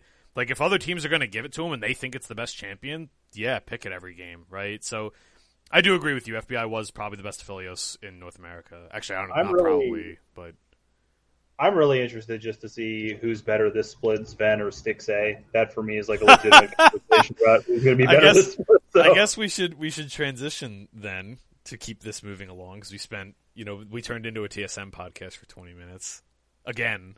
How many times we turned into a TSM podcast in this offseason? I love how, like, the TSM thing, it's like we're all trying to be the adults in the room and be like, listen, cool the Jets. Sword Art's not the best thing since sliced bread, but he is very good. And then we end up just talking about TSM for 20 minutes anyway. I don't know. Anyway, our consensus top two. Some people included a third in this tier. Other people did not. Most, actually... Yeah, some people, me and John included a third in this tier. Everyone else did not. So it's Team Liquid and Cloud9. Cloud9 are actually second in our composite rankings, but they're both very, very, very close. So Cloud9, obviously, I think we don't need to spend too much. We talked a lot about Cloud9 in the offseason and the roster show, but I'll just briefly touch on it. I want to get Alan's thoughts because Alan hasn't been able to chime in on all this stuff. So, obviously, Reaper is out as coach. We talked about that a lot. They're playing Fudge, Blabber, Perks, Sven, and Vulcan. So, I'm gonna toss it directly to Alan because he's like the one person we haven't gotten thoughts on this about. It's a really good team. Yeah. Probably the best team in the league to me. I think that they could argue that they have the best player in every position outside of top lane. Obviously, top lane is just going to be a wait-and-see situation for them. But otherwise, I can't see any reason to dislike this team. I think some people got out on Blabber because the meta shifted away from him, and I think that Cloud9 generally just didn't know what they were about at the end of the season last year, and he caught a lot of the blame for that.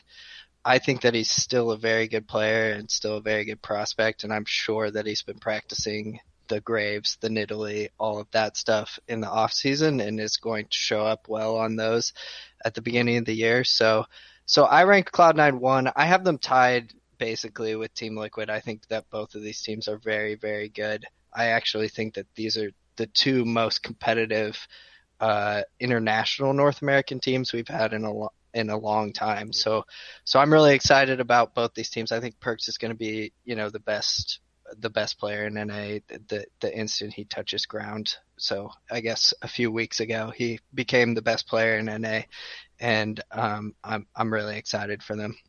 Yeah, we talked a lot about this team in our roster shows. We talked a lot about the bull case, the bear case, like what could go well, what could go bad.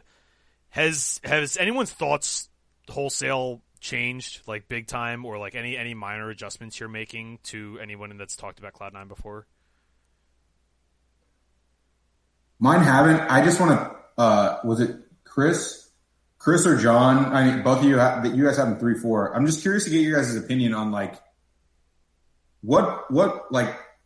Okay, so to me, I guess for Cloud9 versus 100 Thieves, for example, they have the better player at mid, jungle, and support for me at the very least. So I'm curious if you disagree with that, and if so, like what positions you think are different because you both have slightly. I think the only place that Cloud9 definitely has the better player is in the mid lane. I think in the jungle there's a very good argument that Closer's better than Blabber. At support, Vulcan has had periods where he was definitely better than Hui, and has had other periods where I didn't think he was anywhere near as good as Hui. So it's like, for me, I don't know for sure. I could see Vulcan come in and be better than Hui for sure, but I don't think that's a guarantee. I personally think Closer is better than Blabber, but I think that's kind of close. At 80 carry, I think it's like a huge advantage to 100 Thieves. And in the top lane, it's a little hard to say. Fudge was very good in Academy, but I mean, some days also very good. So it's pretty tough to say exactly how that will go. But for me, I feel like, and especially when you switch that conversation from like 100 Thieves to Team Liquid, like I just feel like they definitely only have the best player at one position when compared to Team Liquid.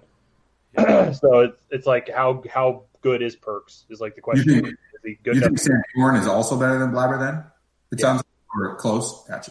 I think Blabber looked exceptional in a very tiny period of meta where he was playing very specific champions and hasn't looked that good outside of it. Dude, he was very good for like literally 6 months, 7 months. Like, you're also counting in between seasons though. If you look at actual games, he was exceptional for like 15 games. All right, so like half a split, you know? I guess that's fair, but like, for what it's worth, I isolated just Summer, and he's still graded as the second best jungler to me. That's from a statistical standpoint, right?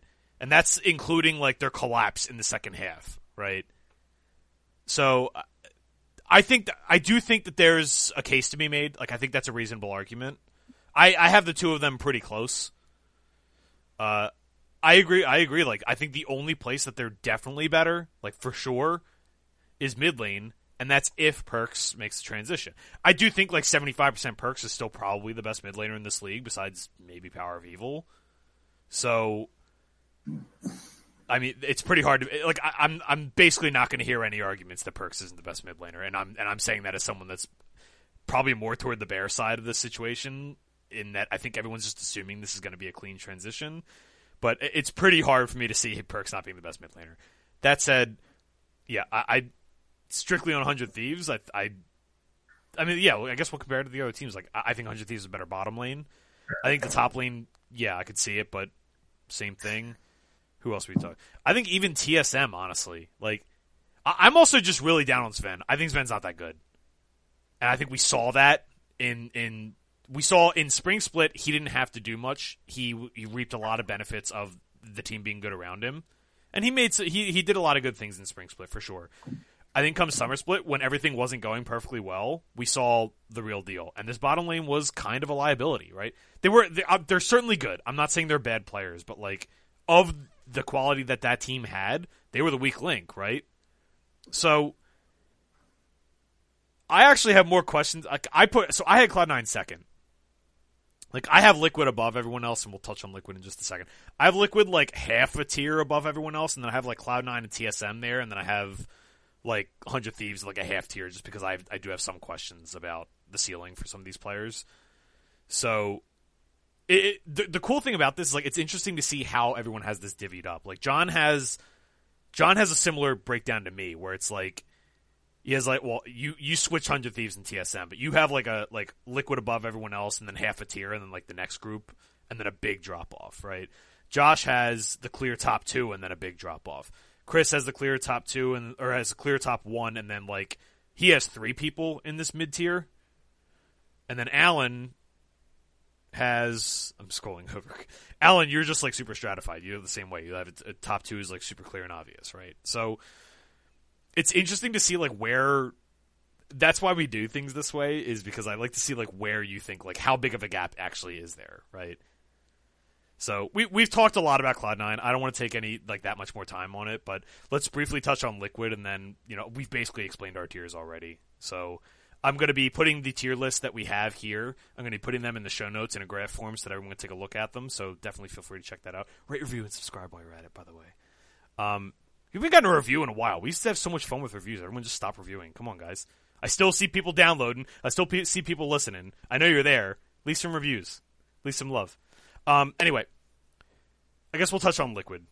Obviously, we could talk to death about Cloud9 for sure, and we're going to touch more on them in the lock-in in just a second. But Liquid was our composite number 1, but again, very, very close to Cloud9. It was only a couple a couple places apart. So Liquid, basically, same coaching staff, add a couple people. They add Alfari in the top lane, they add Santorin in the jungle, and then it's going to be Jensen, Tactical, and Core JJ again.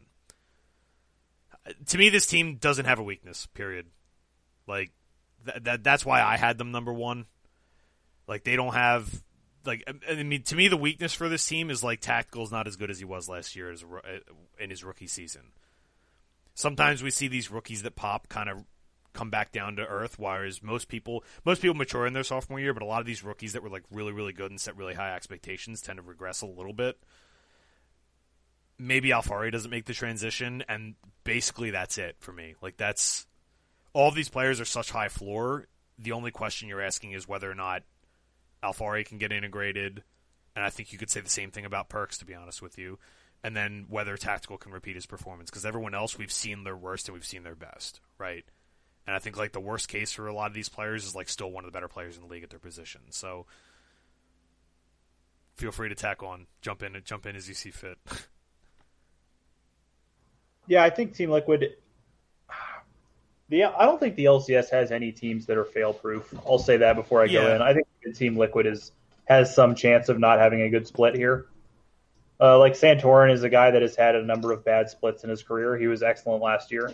He's had a number of at least mediocre. I shouldn't say bad. He's never been like a bottom 3 jungler in the league or whatever, but he's had a lot of 5th place in the league type splits where he wasn't the best jungler in the league like he was last year.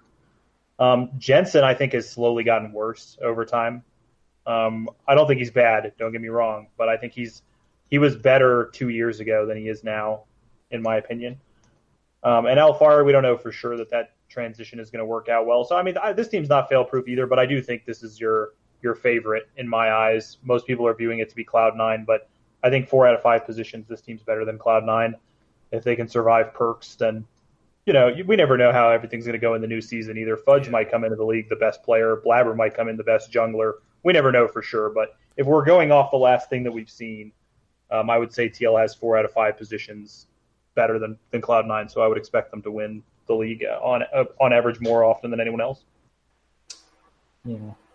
Jumping off on that point, the reason why I don't have Cloud9, I probably have Cloud9 one of the lower ones, they're 4 for me, is because, you know, the coach, Reaper, I haven't seen C9 without Reaper before. And Reaper, like we mentioned, we went off the list of players that used to be on Cloud9. We were not like excited about them, but Reaper brought out the best. Yeah. He brought out the best in Sven. He brought out best in Blabber. Smoothie. Smoothie. Definitely Smoothie. So TL is a clear-cut top just because of, again, we were very excited about the coaching staff, and that was only year 1.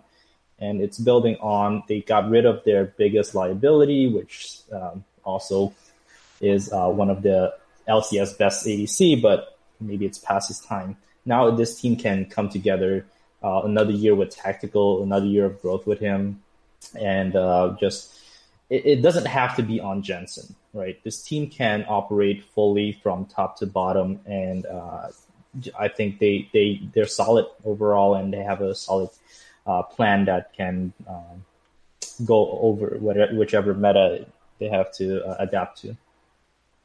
I'm gonna throw it to Alan here because I mean we've all talked a lot about these teams, but we haven't gotten Alan's thoughts on it. So I think that Santorin is like a laner's favorite jungler of all time. He's going to make every laner he's ever played with look just better. I mean, last year that wasn't 100% the case because he was in that power farming level, but still he still made Power Viva look incredible. There were times where people were talking about him as like MVP of the league. So I think that, you know, Team Liquid has very serious, very good laners in every lane. Core JJ, Jensen, Alfari could all be the main reason why Team Liquid wins a game. And then they're supported by someone who just loves to like feed his teammates. It's the perfect situation for Santorin. So I love this pickup, and I think, you know, Team Liquid's probably the 1B to Cloud9's 1A for me. Yeah, I think that's totally reasonable. So, yeah, that's every team. We spent a long time on it, but I guess we'll kind of just transition that into the lock-in tournament, which starts on Friday. So I released a futures article. I think, Alan, you've got something up for like plays that you like as well. Just in general, I guess we'll touch on so we have the 2-group format, round robin best of 1 we mentioned earlier. The playoff is going to be 8 teams, and you're going to be playing teams from the opposite group. So before we even dive into the actual matches, I just want to take like a couple seconds and say, first of all, Group A is just really stacked. Like I'll just read the groups off real fast. So like Group A, where did I put this? Is it gone forever? Oh no, I have it right here. Group A is 100 Thieves, Counter Logic Gaming, Golden Guardians, Team Liquid, and TSM. Would have been a lot more stacked if CLG were playing their actual starters, I think. Now that we know that it's going to be Solo and Keel from the Academy League, maybe there's some questions there, and the team probably hasn't a lot of time to practice, but that top 3 is pretty strong. Even if you're down on TSM, I think that top 3 is pretty strong, right? We didn't elaborate on that yet. Yeah. So the CLG is having some visa issues that's not allowing Broxy and Finn to be in the U.S. right now. They also had a COVID outbreak on the team because they're practicing together at the facility, and someone had COVID. The whole team got COVID. They're now social distancing, and they should be ready to go for the tournament, but they won't. They're preparing to play without Finn and Broxy. Yeah. Group B is going to be Cloud9, Dignitas, Evil Geniuses, FlatQuest, and Immortals. So significantly more top, like not even top heavy. Like it's Cloud9 with a bullet in this group, right? So here's the way I'm looking at this tournament in terms of like outrights, I guess I'll say. All of the teams, everybody that gets out of the group is going to play in the first round of the knockout stage, like the playoff, is going to play a team from the other group. They're not going to play the same group again. So the way I looked at this and the way I put together my futures for this is I just took like all Group A teams. Basically, it's basically a parlay against Cloud9 is what it ends up looking like, right? Yeah, I think like FlatQuest and maybe Evil Geniuses could pop a little bit and they could make some noise, but I think generally the way I constructed everything was I took the teams, all the non-Golden Guardians teams from Group A, and had, weighted stakes in each of them. Because each of those teams is going to face, 3 out of 4 of those teams are going to face a non-Cloud9 team in the knockout stage. Now, another thing I want to mention with this tournament is that we don't know how this is going to go. This is the first one that's like it. We don't know if it's going to be like Demacia Cup and some teams care and some teams don't. Some teams are, going to switch players a lot. They're going to play subs. We don't know how the LCS is going to treat this team. I think there's a reasonable chance that this is like a slightly taken more seriously like Demacia Cup, where we don't get like full academy teams, but maybe on day 2 we see a bunch of rookies and academy players. Do you guys think there's a real threat of that, or do you think there's more teams are going to want to win this because it was the first one? Like where along that spectrum are you versus like total like full on like Kespa Cup where teams are literally just sending their academy team out, like not even playing the starters, versus super try hard trying to win this thing? I feel like it's somewhere in the middle. Yeah. I don't think the teams are going to shoot hard to win this thing. Like, I don't think they're going to treat it like the, summer playoffs or whatever, or even spring playoffs. But I also don't think they're just going to, I don't think they're going to A-ram it every game. I think you're likely to see some weirder picks, some more fun strategies, but they're going to be playing to try to win, even if they're doing something a little unconventional or whatever. I think it'll be a little bit more for fun than regular season games would be my estimate. Alan, what do you think? From what I can gather from all of the journalists in the space, it seems like the teams are at least going to start with their main rosters. So that tells me right away that they're at least taking it a little more seriously than the Kespa Cup. So I would agree with John. I think there's a chance that, they try stuff out and they're not, showing their best stuff, but I think it's reasonable to bet on the best teams to win this tournament. Josh? I think that teams will definitely try things out.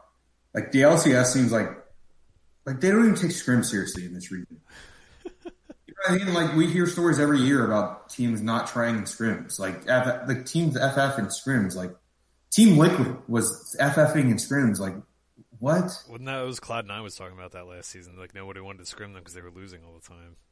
Yeah, no, but Doublelift was talking about how, like, they have gone mental moving scrims and their team was FFing in scrims when he was on TL. So it's like, and they were like, thought of as like the best team or second best team. So it's like, I don't know. I just don't trust the region to take it seriously, I guess.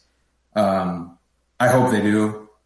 Like, I hope for the best for this region, but it's just hard to be excited about it because they just don't seem to take things too seriously here. And with the excuse of even just one team in CLG not having their full roster, I could see teams just being like, screw it, let's just have fun. I think you're going to see like a little bit of everything. Like, I think you're going to see some teams that care. Some team. The other thing that I didn't touch on is some of these teams have actually had more time together, right? I mean, obviously CLG, they're having these visa issues, but even without that happening, we don't know how long that process has been a struggle, right? Like, that could have been something that happened last week and is now a thing, and they just signed someone today. Or the other day, that could have been something that's been happening for a month, and they haven't gotten any practice together, right?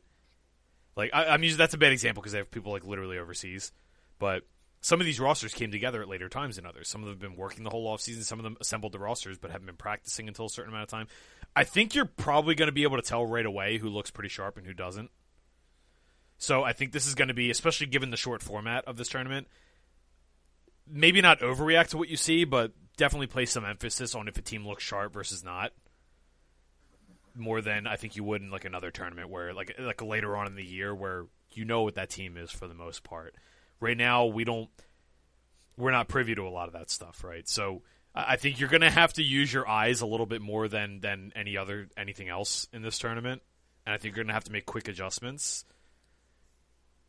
Any big picture thoughts on like, are you fading favorites? Are you not playing any futures for this?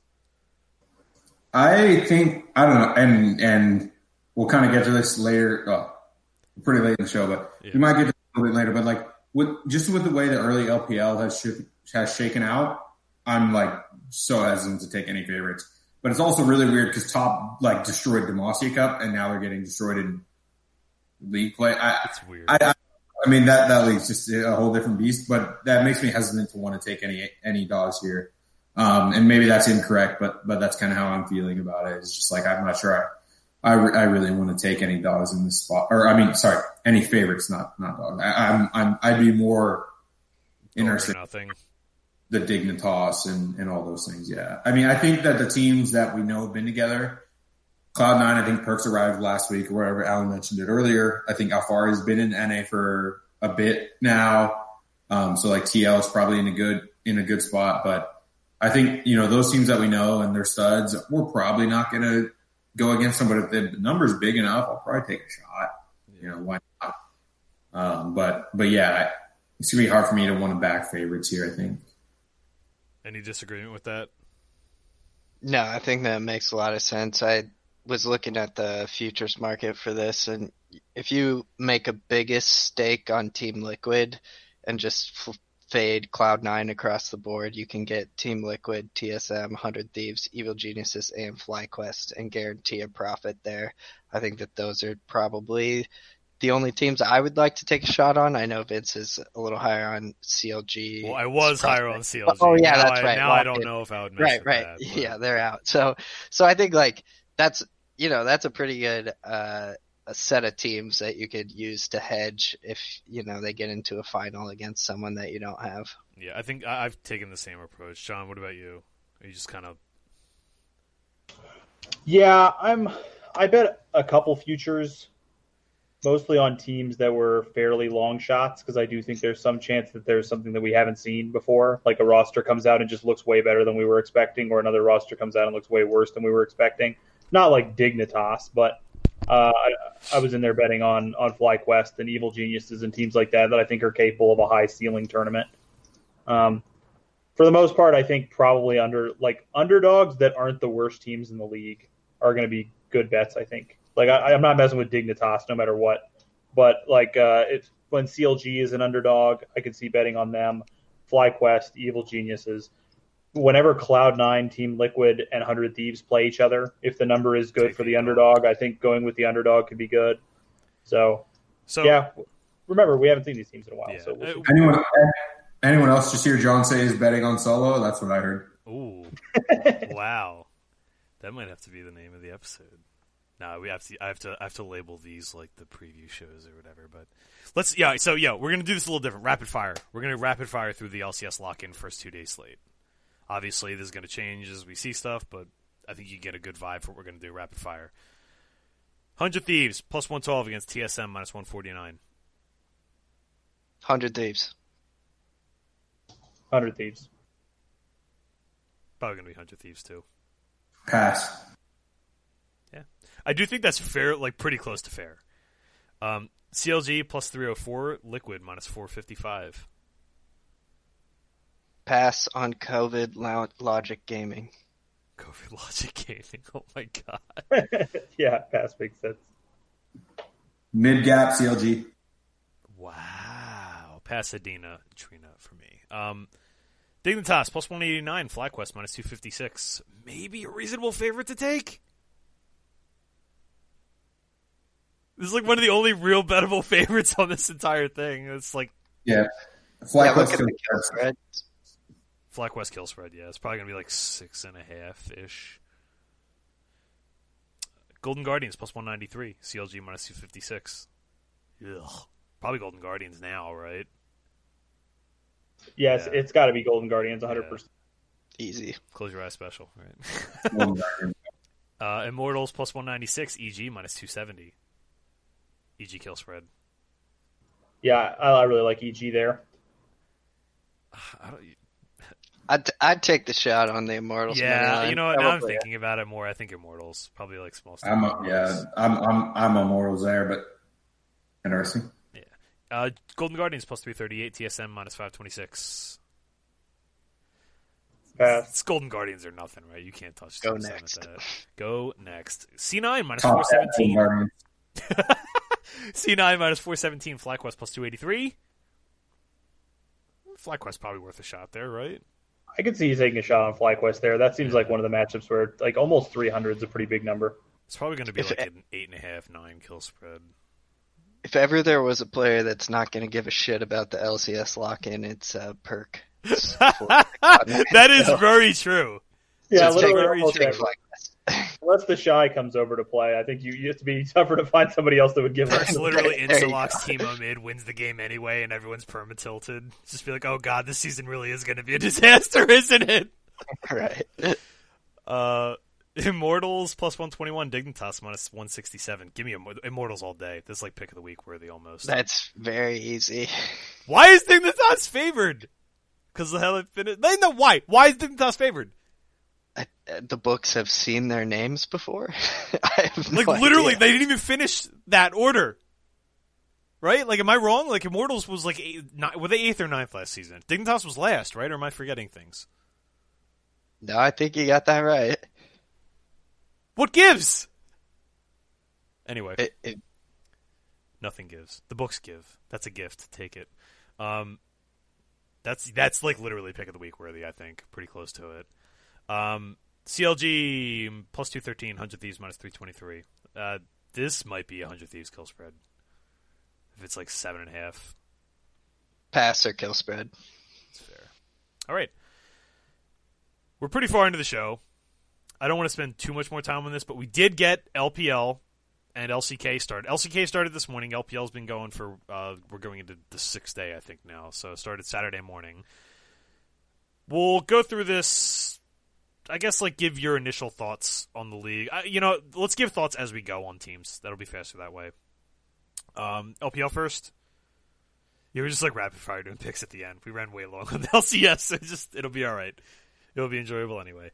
Friday morning, we have Rogue Warriors, fresh off their upset of Top Esports. Minus 227 against E-Star at plus 167. E-Star to take a game is at minus 185. Rogue Warriors plus minus 227, man. What universe are we living in? That's tough. It almost feels like I almost feel obligated to bet E-Star, even though Rogue Warriors is clearly better than them. I almost feel obligated to do it because this has to be at least some kind of overcorrection from them beating Top. Man, it feels like I don't know that I can get away with not betting E-Star here, even though I hate betting E-Star too because I'm not a big fan of what they've been doing. But if you consider, all right, so I know just from experience now that like to some extent books use ELO like an ELO rating system to some extent, right? This is just like what happens when a 1,500 rated player beats a 3,000 rated chess grandmaster. They get like plus 200 points, right? And the chess grandmaster loses 200 points or some obscene amount. It's not like LP in League of Legends except to an extreme, right? And that's that overcorrection, right? They just got boosted up because they got a big win against this, and even in a larger sample size, that's a big enough gap that it's going to pop. We all know how high the books were on Top Esports. They were like plus 180 to win the split or whatever it was, right? I can take a look right now, real quick. Top were plus 150 to win the split. Rogue Warriors were plus 12,000. So that's like a big.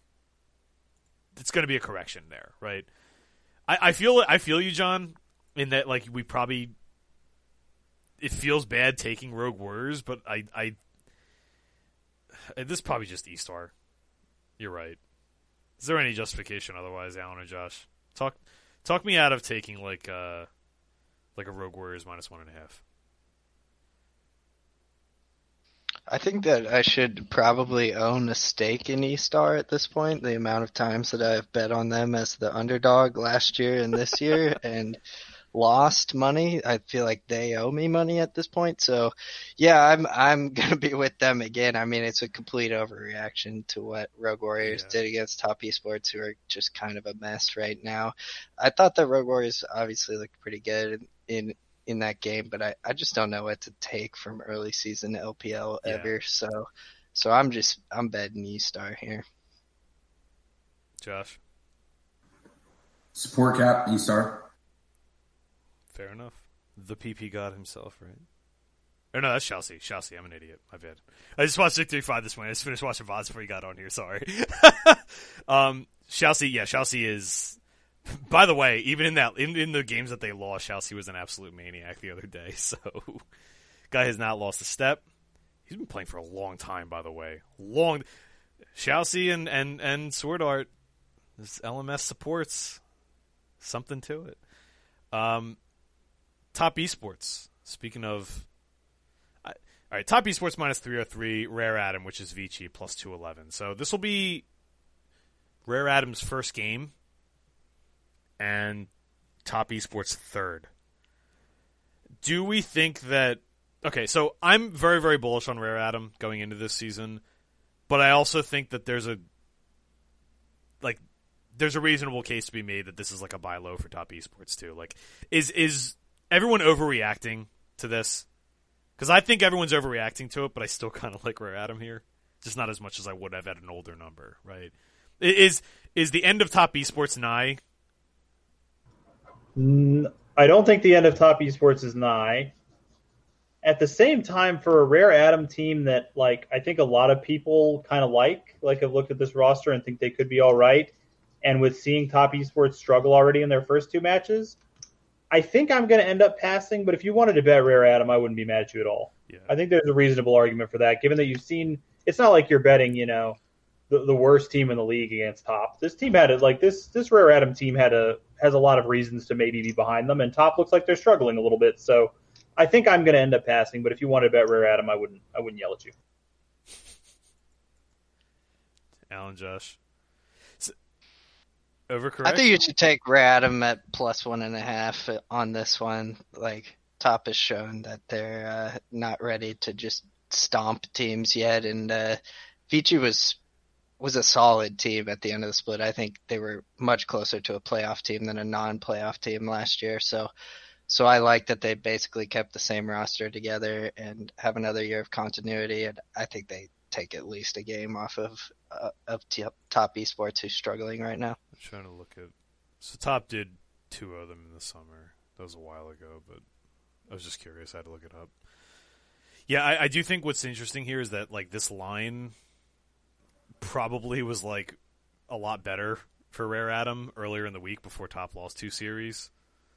So I don't remember what it was off the top of my head, but I know I did. I bet it already like earlier in the week, but I'd have to pull it up right now. But I've seen it around -130 today for the +1.5 even. Yeah. So that's better than what we. Yeah. So quoted this is earlier. like one of those weird spots where it feels like it's like you can like lose closing line value on something, and if it's still a value, it's like probably still worth a position. That's kind of where I'm at. Like it's not as good as it would have been, but it's probably still worth a position at this number to like still.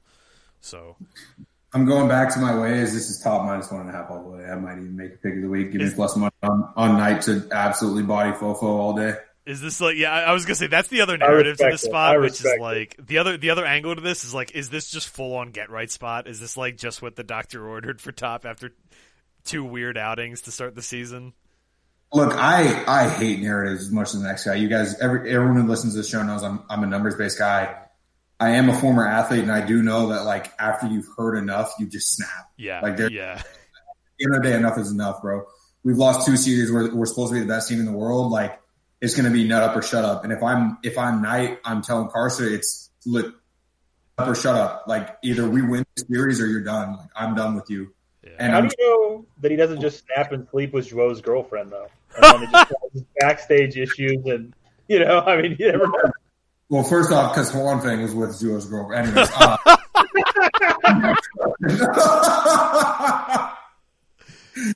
but Godfather is this a Juan recording?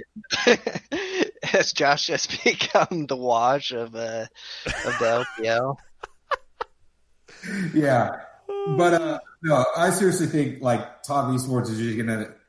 This is a spot for me where like I despise narratives, but at some point enough is enough, and to me this is a spot for that.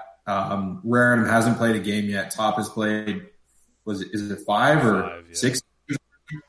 And like, while you could argue that, what Vince always says, this is the most prepared Raritan will be for a game all year.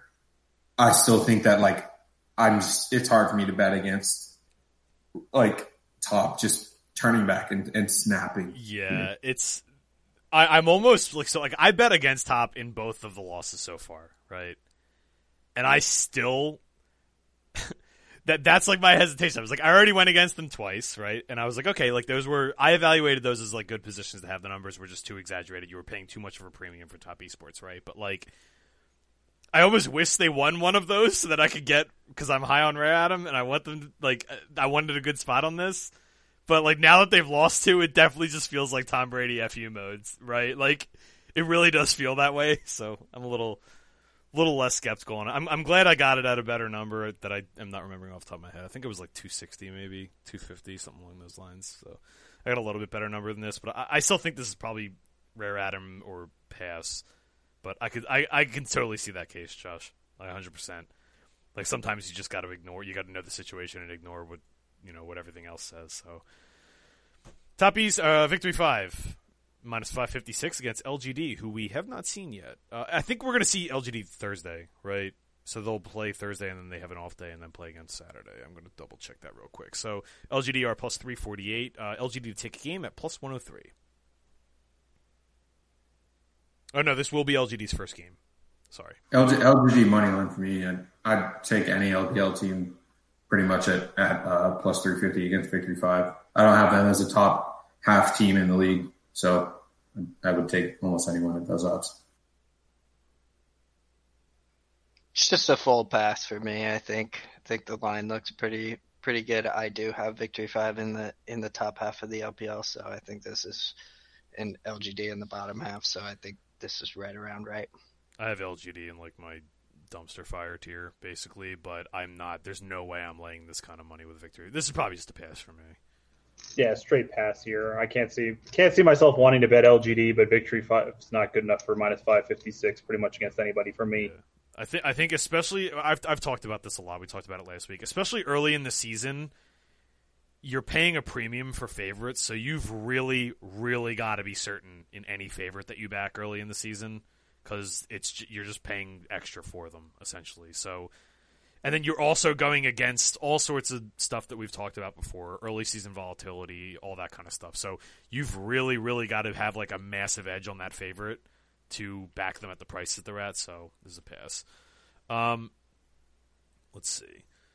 Next up, we've got, this is maybe the best match of the weekend. I think the other one is pretty good too. There's two really really marquee matchups in the LPL this weekend. EDG plus 156 against Fun Plus Phoenix minus 213. Yeah, interesting. We got to see our first taste of Fun Plus Phoenix yesterday. They 2-0'd OMG, who is not very good, I think is the simplest way to put it. Some promise, but not very good. And then EDG kind of had... what did EDG do? I'm just thinking. EDG we saw play against the same thing, same opponent already. So they played OMG on the first day of the season, and they went 2-1. So pretty convincing in their 2 wins, but they did have the game where Aki kind of went nuts. So... Yeah, this one's tough because I actually thought FPX looked better in their first series than EDG did against the same opponent. Coming into the season, I would have liked to be higher on EDG than FPX. I was kind of like ballpark with those two teams around each other, and I kind of wanted to lean EDG ahead, but I did think FPX looked better in the first series. I could maybe find myself betting EDG in this match because 156 is a decent size number. I don't think I would touch Fun Plus.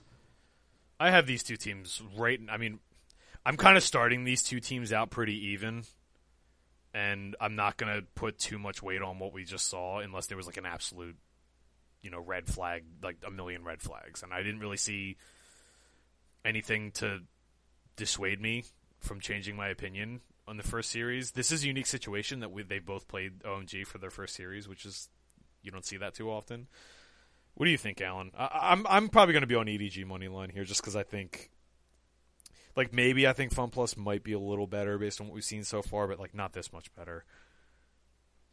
I think that what you guys said is reasonable. I think I'm just going to pass and watch and try and learn about where each of these teams is because I don't have a good feel. I think I have them right next to each other, so I think it's just going to be a pass for me because FVX did show better in their first game. Yeah, Josh is on EDG for this. He had to step out for just a second. Next up on Sunday, we have LNG minus 435 against TT, or formerly Dominus, at plus 285.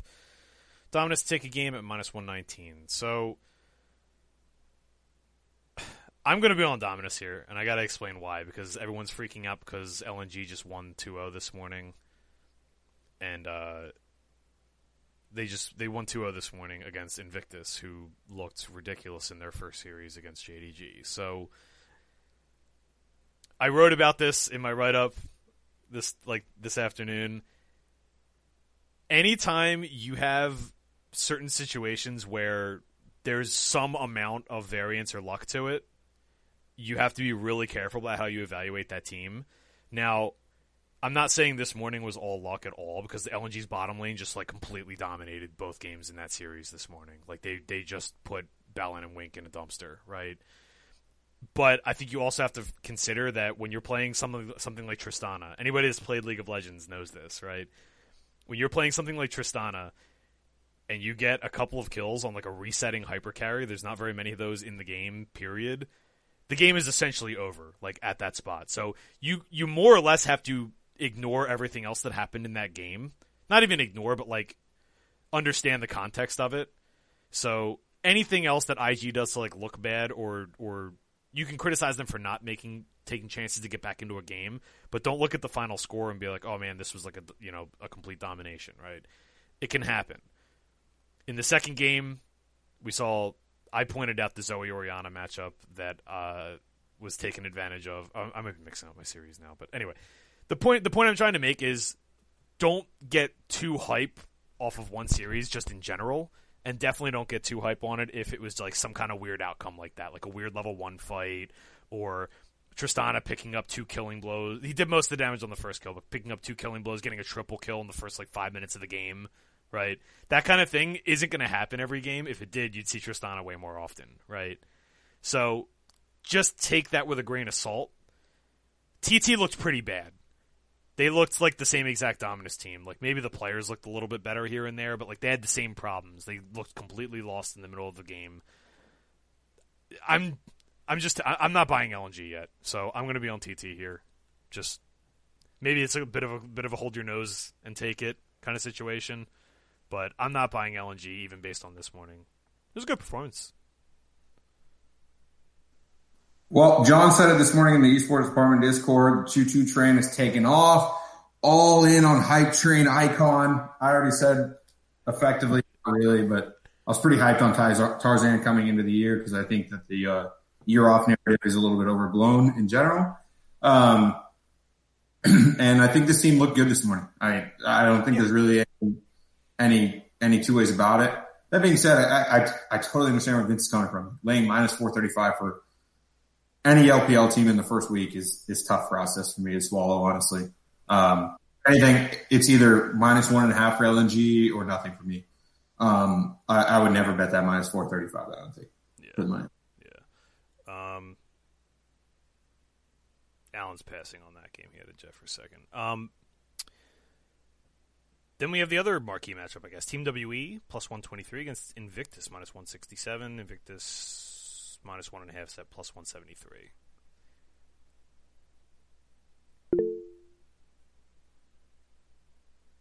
This is John special. These are two of John's favorite teams here. Yeah. I see on the WE side. I think this is a very interesting game in terms of IRL viewing purposes. I'm very excited to watch this one. And I'm glad there's the second game on the slate because that means I'll more likely be awake. Yeah. So that's always good for me. But this is definitely going to be an interesting one to see if Invictus can bounce back from that kind of unfortunate and really poor outing, honestly, this morning against LNG. So I need to clarify. I definitely don't want to say the LNG win was all luck because it wasn't. But I just think you need to not say, oh my God, they completely stomped IG when any team that gets in that situation is going to stomp that game. But they did deserve to win. No, they 100%, they won. They outplayed IG. The bottom lane, I'm telling you, that bottom lane and the second game, Tarzan honestly popped the hell off on Olaf too. So our viewers need to remember, Vince is the most anti-hot take person in the world. I'm here for all the hot takes. LNG is winning worlds. IG is not even going to make the playoffs in the LPL. Top Esports might pull off the Victory 5 Spring 2020 season here. We're all in on the hot takes here, so we're embracing that volatility. How many LNG logos can we get in the Discord? We already have a couple, right? To go back to the match. I like WE in this matchup a little. Just at the plus money, I like WE in the matchup. That's fair. I really like WE this season. I'm very worried, though, as someone who's definitely betting WE in this matchup. I'm very worried about the mid lane. Shanks has had a couple really great individual plays or individual team fights where it was wow, Shanks is really good. But he's also had some real bummer games. Yeah. And the number one thing that's the biggest problem for me is Jumeng is awful at Samira. Jumeng has got to stop playing Samira, dude. Every game I see him on Samira, they get dumpstered. And every game that he's not playing Samira, I'm oh, it's Jumeng again. He's just killing it. And they put him back on that champion, and he's terrible. So, I'm not saying, Samira, I think, is a little ceiling and floor of a champion in general. If she gets ahead, she looks insane. But, I don't want to see Jumeng playing the Samira anymore because I want Jumeng to be among the best 80 carries in the league, and that's the only time he hasn't looked among the best 80 carries in the league so far. But just to harp on it quickly, I don't think we've gotten Alan's take on this, but I know Vince and John, we've discussed these things, ad nauseum about other teams, but I guess, John, you're the highest we believer here. Do you think Shanks is giving them the best opportunity to win? Would you like to see them go back to Teacher Mall? Would that affect how you feel about the team's upside or anything like that? And obviously, Vince and Alan, feel free to chime in on that too. I know we have a team in the LCK. We'll talk about this in the mid lane as well. But I'm curious how you guys are feeling about these, initial rosters we saw in terms of, do we think that's the foot the team can put forward, or how we think that would affect handicapping going forward as well? I'd kind of like to see Yimeng for a couple games. I'd like to see what all three options are. I think Shanks is probably more stable than Teacher Ma. He might not offer, quite the same types of roaming potential that Teacher Ma was offering, but I think he's probably more stable, and the rest of their team is good enough that I think stable is good. But I'd still like to see, if they have a third guy, which they do, I wouldn't mind seeing him to see how he looks, because I don't think Shanks has been excellent so far. He's been fine. I think Shanks has had some really, really good games, and I think overall has been good. I think overall, I mean, small sample size, better than Teacher Ma, but yeah, I'm with you. Like I mean, at this point, you might as well. You got two wins, and maybe the case is like I don't think they've played well in these two games, in these two matches, at all. Like I don't think they've played remotely close to what they were last year. They look like they're the same team, like they're doing the same things, but they're not as clean. So maybe a little bit of rust going on here with Team WE, but. I'll say I think Breathe has been amazing, which is what I was hoping. I think he's been the best player on their team. Beisheng, I think, has not been as good as he was last year. Jumeng has been worse. Jumeng has had the two worst series that I've seen him in like a year. Yeah. Like I think these were like the two worst series he's had since like last spring, maybe. So yeah, I think Breathe has been excellent. So I think if the rest of the team goes back to how they were playing last year, then adding Breathe is what I was hoping it was going to be. Alan, what do you think? Like, I'm a little concerned about WE. Like, they just don't look sharp. Like before, I liked that they were this predictable thing as a viewer. Like, I knew that I was going to get like solid fundamentals, and they were not going to make a lot of mistakes. And that's not what I've been seeing so far, even though they've won. So, what do you think? Yeah, I think WE's a solid team. I don't think that they're like the top team maybe that we thought they were before the split. Like I made a futures bet on them, and I'm kind of now starting to feel like maybe they don't have that top talent.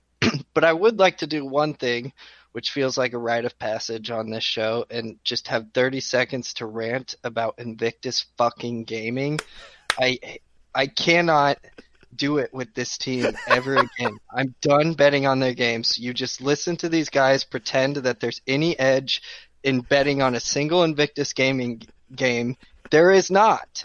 This team is the dumbest team in the history of League of Legends. I'm so done with them. So today, I was like, I can't bet on them at this number. They're insane. But I think that when they win, they're going to win in DFS, and I'm just going to go overweight on them because everyone's going to play them anyway, so I'm just going to go, they're in 100% of my lineups. And then they get 2-0'd by fighting over a goddamn scuttle crab, and then in the second game I'm like, oh, finally, they're going to take it seriously, whatever. And then the Shy locks in Vayne top, and they fill it in with like 3 other 80 carries and Leona. I can't. What is this team? I'm starting to feel like we should import Philly fans to go to their games and just boo the Shy when he locks in these stupid champions. We just get like Eagles fans, Phillies fans, whatever. Let me call a bunch of my friends. I'll get right on this. Any random Philadelphia fan to just boo this team when they pull this bullshit. I'm so sick of them, and I will never bet on an IG game again. See, Alan, that's how you know Alan's been listening to the podcast for a while. He's joined the church of Josh Roberts. Educating your life, because you'll never get it correct whether you bet on them or against them. It's literally impossible. Just don't do it. And you save yourself a lot of headache and a lot of money in the process. I'm telling you what, I'm glad to see Alan has come over to the light side. Gelati are still over there on the dark side trying to make a profit on their games when it's literally impossible because the Shy will just int you if you bet on them and troll you if you bet against them. So it's just really, really just unwinnable. Invictus money line pick of the week. Just saying. I want to hear the comms in relation to what you were saying. I want to hear Invictus comms.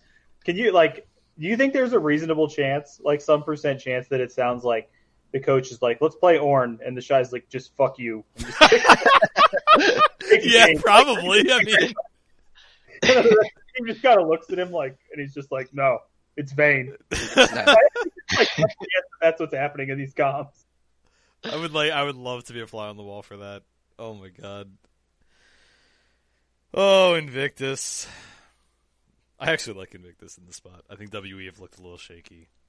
Might not be pick of the week. I think WE's not looked as good as I was hoping. But yeah, I'm honestly like, I'm a little. I mean, it's early. I'm not like really concerned, but it's weird to me that they look the same, but they're just doing it worse. So I guess it's good that, I don't know. I'd almost rather them be looking completely different and sucking at something different, right? Because it shows that they're like trying to develop more. Because then I would be more like, oh, like long term, this will be a good thing for this team. But One principle we should just touch on quickly for the viewers or for the listeners is we talk all the time about anchoring to our preseason expectations, right? Especially early in the season. And this is the prime spot, right? Game 2, Series 2, Series 3 for these teams in the Eastern regions is where you get major overreactions oftentimes from the odds makers and from the public. So Vince, you just mentioned it with IG. Are there any spots you're attacking here on this LPL slate in general that you think are or more of like, I'm anchoring to my preseason expectations. I'm not going to be moved by what I saw in the first, couple of. Yeah, I mean, this one, I'm going to be on Invictus here for sure. It's not going to be like slam dunk, like lock of the century or anything, but I'm going to be on Invictus here for sure. I'm probably going to be on EDG against Fun Plus as well for the same reason. And like I said, I'm already on Rare Atom, but like had I not had a position on Rare Atom already, I would take them at this number too. So I guess like that's where I'm at. The rest of these are so far in the other extreme that it's kind of like I could see either direction, but yeah, that's where I'm at. Like, and obviously like John is going to be on WE because he had them in a solid position, and I don't know if what you've seen so far has really impacted. Like, is that enough to change your opinion to like back you off of this position, John? Which position? Like Team WE. Like, are you shying away from that position or? Well, I didn't bet them like futures wise. I thought that they were one of the best teams in the league. I had them power ranked second, but their odds were like a little too low, and I didn't end up backing them as a future. But I'm not backing off of this position. I mean, IG, if you're going to say WE has looked shaky, I mean, IG has looked at least equally shaky, losing at 2-0 to LNG. And honestly, IG's bot lane got dumpstered in their first match too. And now they're going to have to play against Jumeng and Missing. I think that could be a problem. Like the Shy and Rookie and Jun in particular. I don't know if there's anyone better in the world, honestly, at just abusing the opposing mid laner. Like the way that he in that first series was able to just roam and just affect the rest of the map on Zoe and on I forget who he played in game 1, but he was just like, it wasn't even like he was destroying the lane that bad, but his effect on the map was just so large. I don't know if there's anyone else in the world that's as good at it as him. Yeah, kind of a separate topic, but like I'm really really starting to put a lot of weight on like he might actually just be the best mid laner ever. Like he might just be better than Faker. He's been so good for so long on good teams, on bad teams. Like he 1v9 carries harder than any player I think I've ever seen. It's ridiculous. He's in that top 3 conversation with Faker and Icon, I think. Get the fuck out of here. We're gonna move on that topic. I mean, who just won 2-0, Gelati? Who just won 2-0? Fair enough. That's with Icon. Fair enough. I've got nothing. I have absolutely nothing. A full career track record means absolutely nothing in this context, right? What have you done for me lately, buddy? Lost at LNG. I'm putting in my week's resignation for that comment. LCK, we had our first day of games today. We have a second one tomorrow, but Friday we're going to touch on what's looking kind of ugly. We have Fred at Brion plus 542 against Gen G minus 1100. So Gen G just completely raffle stomped KT Rolster this morning. So I do think the second game was not quite as bad a blowout as the final score showed, which is becoming a tradition that John George absolutely hates about this Gen G team. He saw me immediately unmute. So about Gen G getting 25 kills. The first game they did legitimately destroy them. The second game it was pretty close, and then it was like literally back-to-back aces, and it was like, oh, all of a sudden this looks terrible, right? Second game, I mean, I'm just taking it from my perspective from when I was watching it. The second game, I felt like Gen G could have won the game whenever they felt like it. Like they just kept, I was just like, these guys are just obviously winning. They're obviously winning immediately. And they're just like, oh, we killed 4 of them. Let's back off and take the Krugs as a team, and then we'll meet them back in the mid lane in a minute. Like, it just didn't make any goddamn sense, just so they could get 24 kills. Luckily, I fucking hedged with some Gen G, so I won the GPP last night, but I'm not happy. You've never heard anyone be so mad about winning a GPP, right? Like, I'm so mad about it, dude. I'm tired of it. Get out of here, Gen G. Tired of it. Oh, my God. I'd like to point out the reason that I think I was low on Gen G is because I listen to John every week do this. Not only on the podcast, he also does it to me separately in DMs and or in the Discord, where he's like, can this projection for Gen G be lower because they just hard stop me? And I'm like, maybe it should be. I think I just got biased because of John hating them. So, I have an angle for this game, for this series. Former Gen G coach, Edgar, now the head coach for Brion, huge number early in the season, feeling overconfident because they just shit-stomped KT Rolster. Is this a time to back Fred at Brion? What's he gonna fucking Brion how to back off after you ace the enemy in their base or what? I mean, that's a huge number. That's a ridiculous number. But Gen G are, in case anyone forgot, by the way, Gen G are really goddamn good. I think they had a bad Worlds tournament. We talked about this in the LCK preseason show. They ran it back. This team was ridiculously good last season. They just had a bad Worlds tournament, and it almost looks like they just took it out on KT Rolster this morning. Like, I don't know. I think there's a case to be made for Brion, like, in terms of that angle, but you can't, Right? There's something to be said for that. They haven't played yet. This is going to be their first series. They could have some spicy shit prepared. I mean, you're getting plus 171 from them to take a game. Brion's not going to win. I just so this is a spot where I usually say X gap Fred at Brion. There's not a single player on their team. No, you're right. I don't know any single player that's even like top half of the league. and like as much as I like Edgar, you can't even necessarily say coaching gap because like they just stayed good even when he left. So like coach gap Fred at Brion. Maybe. In any other league, maybe you'd take the dog here, but in the LCK, just Gen G are so goddamn good. They're just really, really good. So, Damwon, this one is more interesting. I think we're all going to be on the same side for this one. Maybe. We'll see. Damwon Gaming. Damwon Kia now, my bad. Minus 435 against T1. Plus 293. When the hell is the last time we've ever seen T1 plus 293 ever? I don't think it's ever happened. I legitimately don't think I've ever seen a number this big for T1. I hate to do it because the show is so long, but I have like a mini rant related to last night because I got a lot of the same question last night, and I think it's just worth saying it real quick, which is, go for it.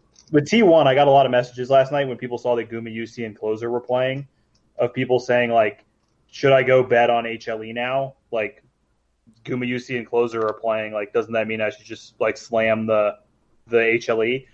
If that is who SKT is playing, that is who they think are better.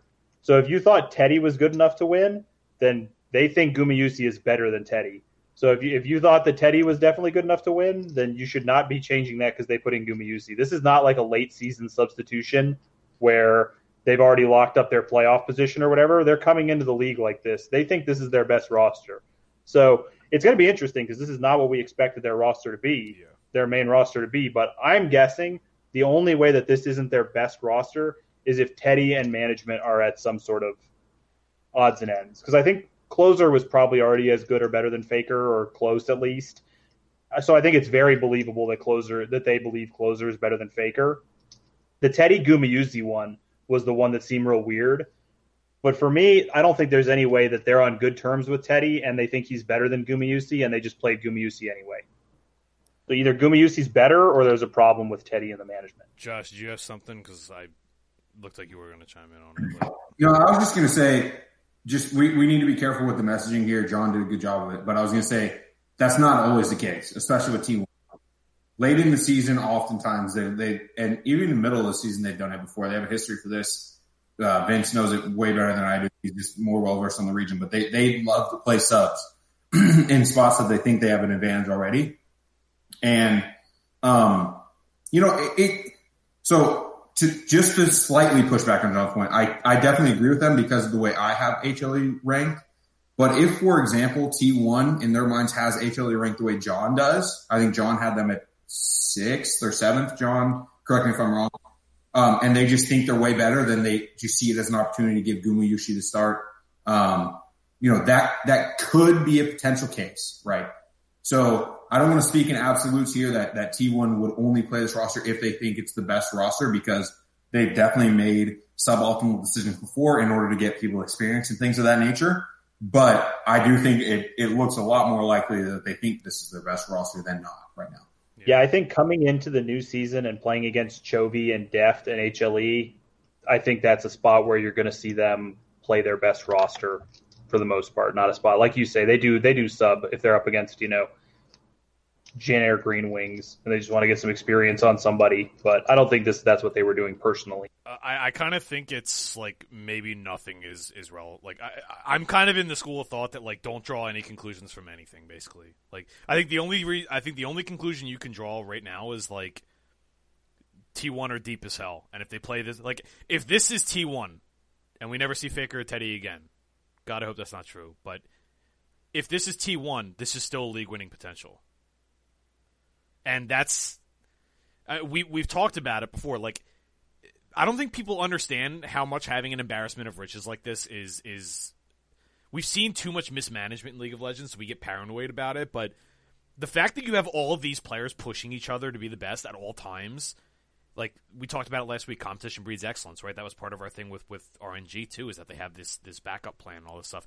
If this is your backup plan, even if this is your main plan, and your backup plan is Teddy and Faker, almost none of this matters. Like, maybe Carrier just gelled with Gumayusi better when he first got here, and they're just doing hot hand for now. Maybe they did think How My Life was like. We're not going to know until we get more of a sample size to know whether this was relevant or not. That's kind of where I'm at. I just think you need to treat T1 as a team, not as the individual players.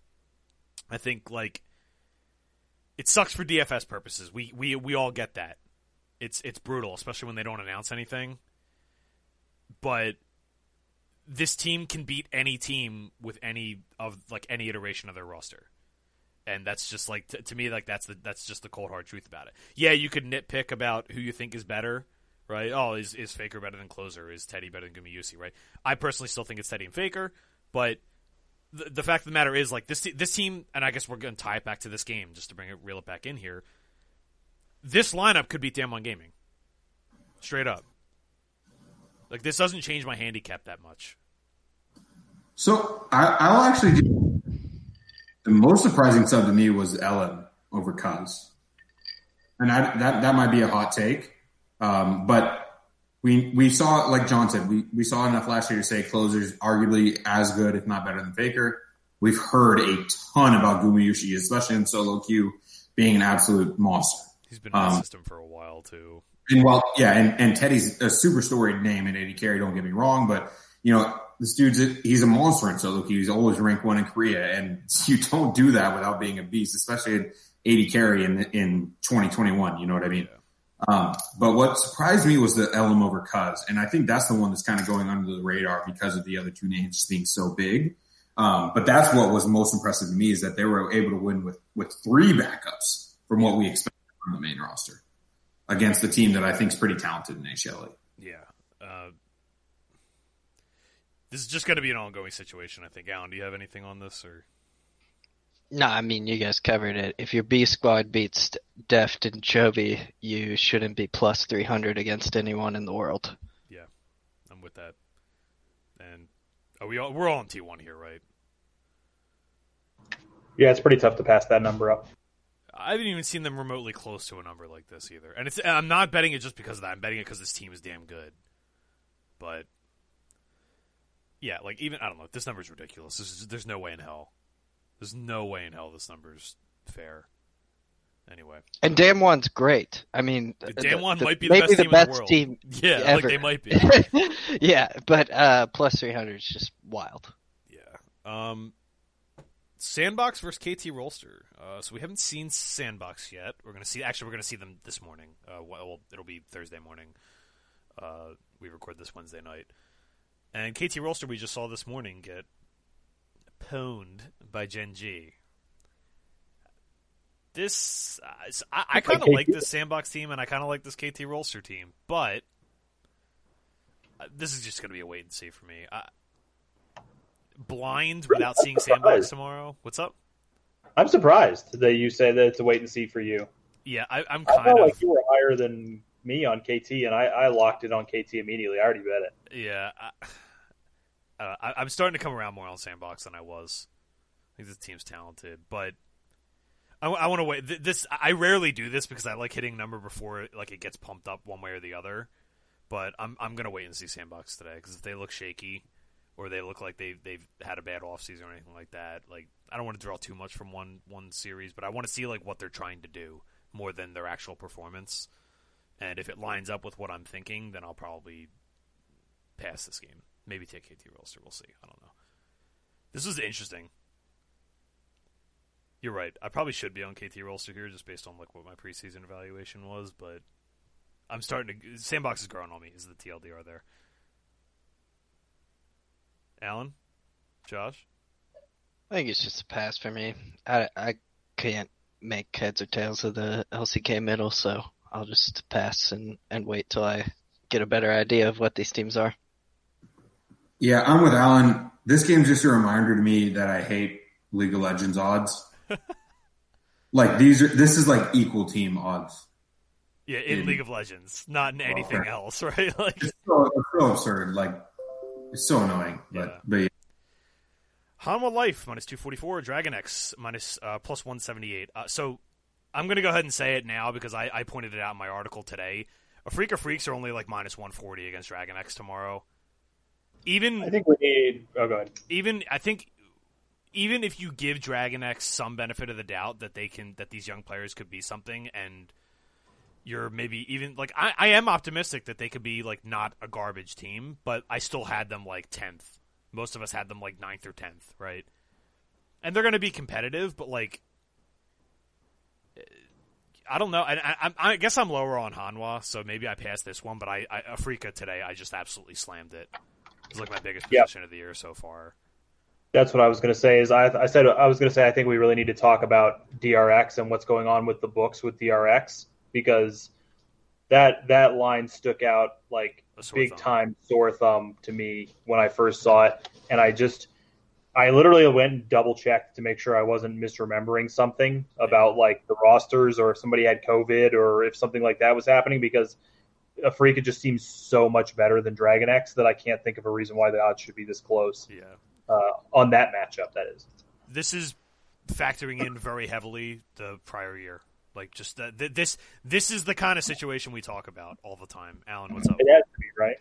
Yeah, just take whatever you were going to bet on this game and put it on Afrika tonight if you hear this in time. I'm going to try to get it out, but we'll see. We'll tweet that one out maybe on the house. You can see there's another like equally interesting one that we're about to talk about in a second with Afrika. So yeah, are we all on Hanwha here?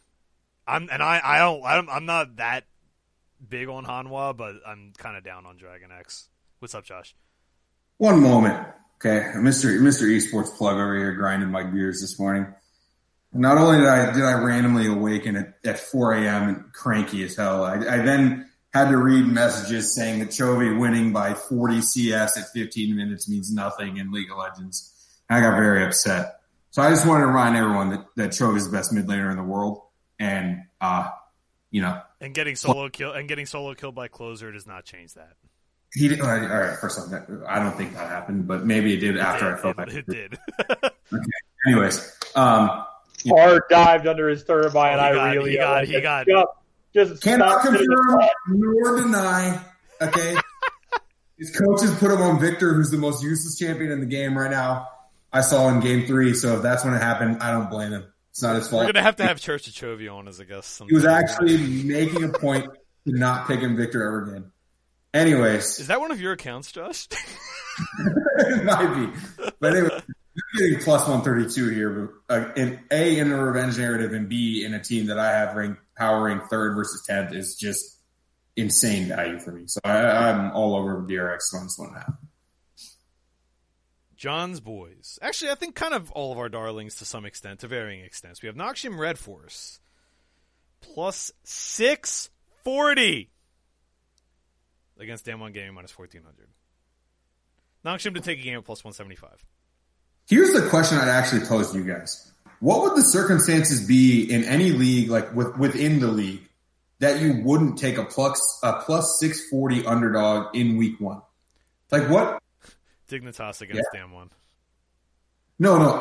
But like in a league, like you would take a Dignitas against Team Liquid, right? Like within any region's league, is there any team or any region where you wouldn't take a team at plus 640 against a team in the best same of 3?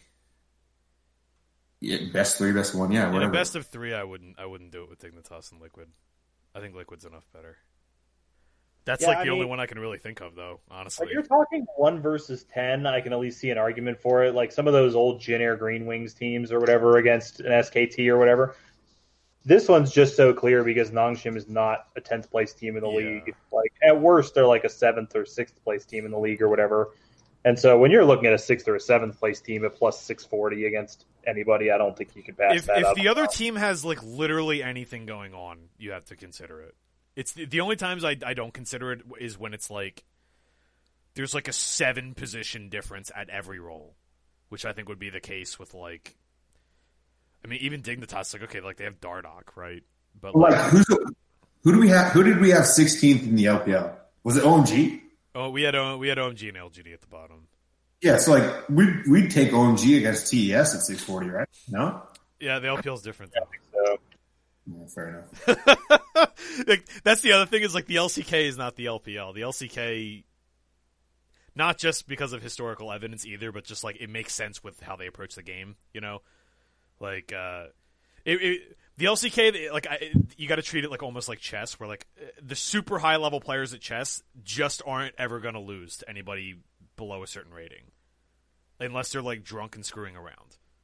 Like a grandmaster in chess is just never going to lose to Joe Schmo off the street, ever.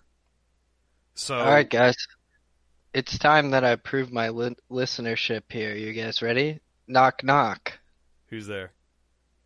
It's the Bad News Buck, cousin of the Beer Goggles Beaver and the Bad News Bear.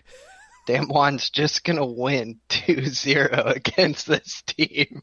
Like, what are we doing here? Damwon just won a world championship where they looked not even really challenged at a world championship, and they're facing, you know, a Heroes of the Storm professional. They're gonna win 2-0. What's going on, guys? This is like 10th of a unit. Yeah. I get it. I get it in the long term vision. But if you've ever tried to do a little bit of handicapping on the Twitter or anywhere in public, you can't have long term vision. People are like, you bet on a plus 700 favorite, they better fucking win. Yeah, that's true. That's true. I'll have at least 4 Nongshim Red Force DFS lineups on that slate. I'm confident of it. Out of 150 or what? Well, actually, these days, just as I don't really want to aside it, but I usually only play single entry high stakes tournaments these days, or I play like 24 lineups in the big thing. I don't ever max. There we go. Red Force. I don't know. You're probably right. Alan. Red Force. It's a lot. Alan, sometimes you're right. You just gotta like. You just gotta look at me like, what are we doing? Like, it's like, what are we really doing here, right? Like, exactly. Let's go. My thing shows value at 13 and a half. Just Vince Vince. Honestly, he just Vince. Yeah. No, you did. That was next level. I don't think Alan would have appreciated my bet on Kazakhstan to win the Asia Cup. Plus 500,000 or whatever it was. Yeah, 500,000. I was like, who knows, man? All the other planes could crash. Maybe it's fixed. You don't know. Yeah, I think I would have advised Egypt or somebody else with a viable player. Korea and China were in there. We've got one more one that we talked about earlier. Afrika minus 175, Brion plus 132. Afrika, for whatever reason, I have no idea why, are just being way undervalued here. Like, you know what? Maybe Afrika lose their opening series and the books look like geniuses here, but like, am I nuts? Are you guys seeing the same things I am? Is it all just Kespa Cup related? Like, maybe? Is that what's going on here? Like, they lost to DRX in the Kespa Cup. This is a playoff team from last season. Do you guys remember? I don't know if this was like a fever dream I had because I wake up at 2 in the morning to watch these games, but did Afrika beat T1 in a playoff series last year? They did. Yeah. So then they upgraded their roster and they're being treated like some shitter team. I'm 100% with you. Even if you think they Afrika doesn't slightly make any sense. downgraded, even if you think they this team lost one series to a below 5, a bottom 5 team the entire year. It's got to be just related to Kespa Cup. It has to be. They 0-4'd their group in Kespa Cup. That or someone knows something. They lost to Damwon and Namxing, who you could kind of expect, and then they lost to Sandbox and DRX. So Sandbox and DRX are pretty tough losses, but I still don't know if it's enough to move the needle for me. But that has to be why it's like this, is they're 0-4 in the Kespa Cup. Yeah. I mean, I'm willing to be wrong on this, but this is egregious to me. So slam dunk or freaks. That said, we're down to pick of the week. Last week we had a 3-0, a full sweep to start the season off. We had I Hit Rogue Warriors plus 1.5 maps against Top, and they won outright. John had LNG plus 283 against Invictus Gaming. That's the money line, folks. They won outright. And Josh had Suning plus 1.5 at plus 114, and they won outright. 3 outright dogs. Boom. Swag. I had to get hype on that, sorry. Pick of the week for this week. Who we got? I'm going with WE against IG. We had a lot of conversation about it, but I'm taking WE at plus 123 against IG. Who's next? I think I'm going to steal the one that everyone probably wanted. I got T1 plus 1.5 versus Damwon at plus 101. T1 to get one game at near even money is insane value. Josh? Man, this is tough.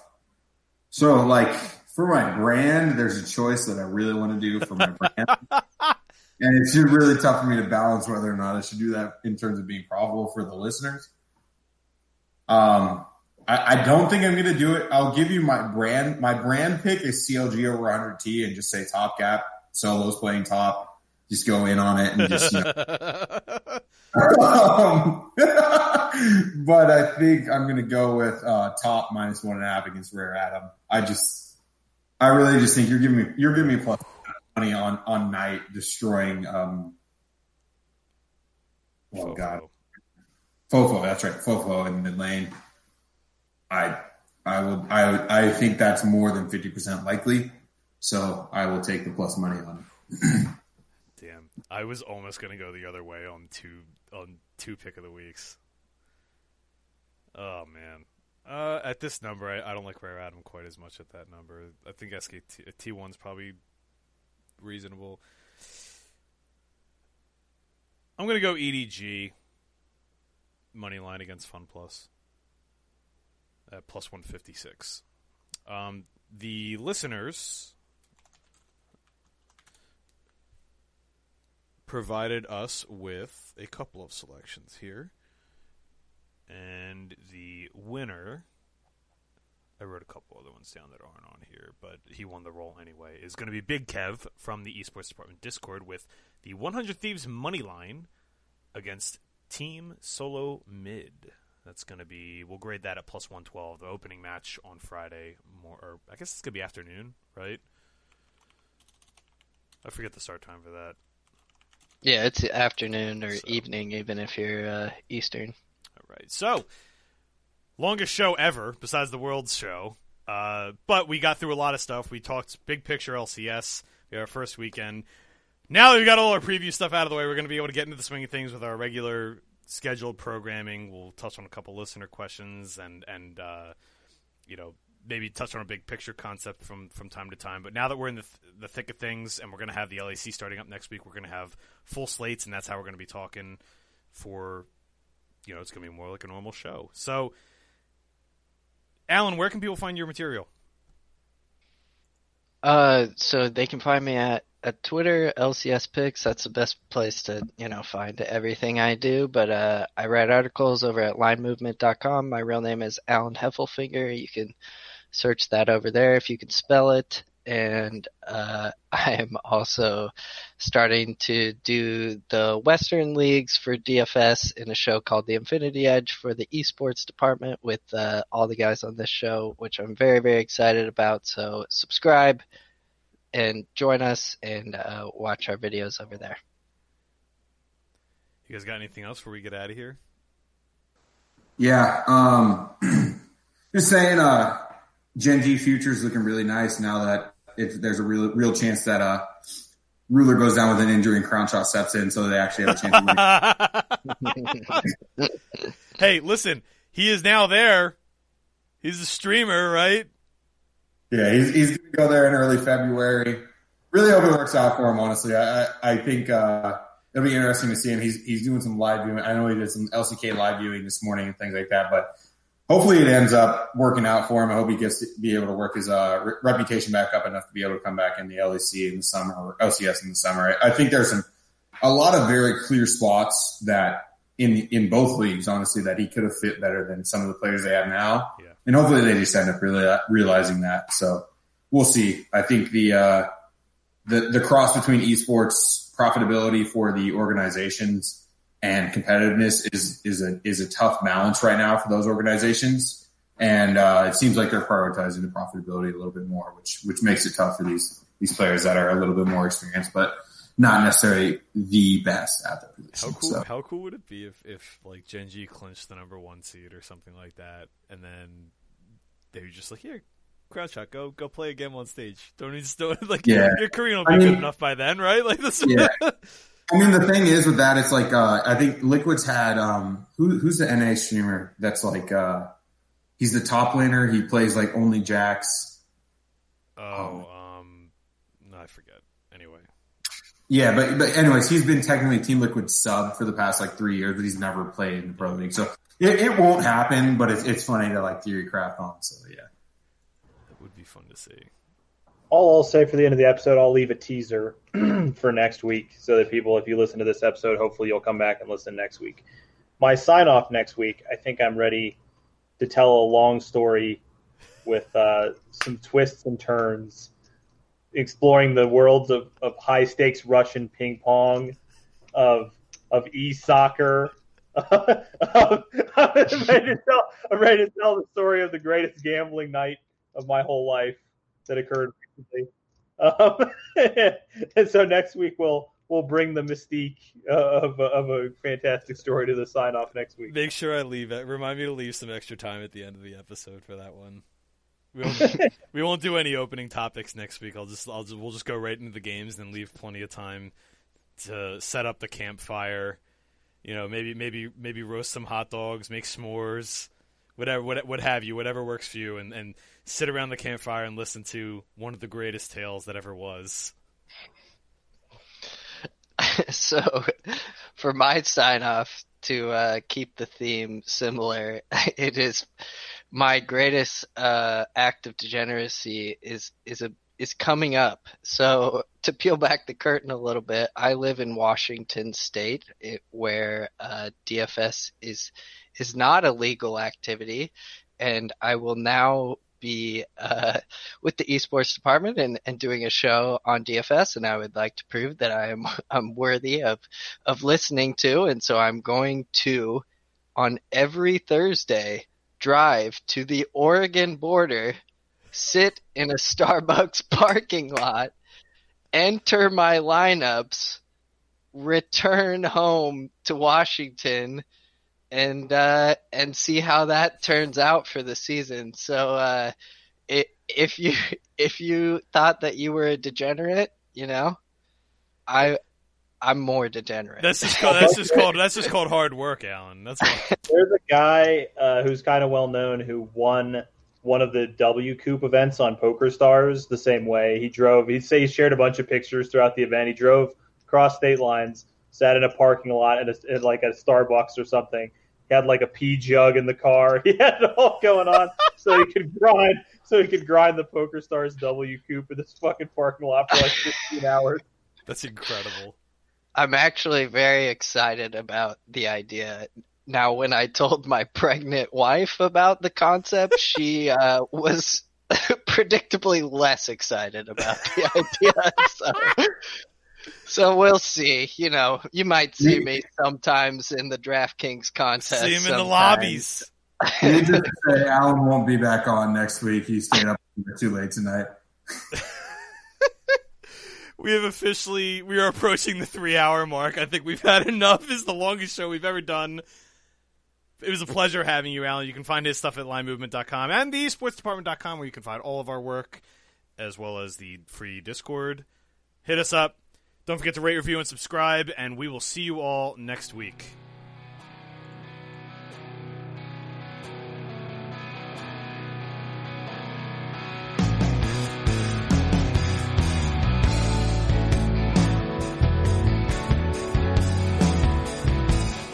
The Gold Card podcast opening theme is Clouds by Harvey and the Hendersons. The closing theme is Wasp in a Hat by the Tea Club. Subscribe to the podcast on iTunes and Podbean to never miss an episode.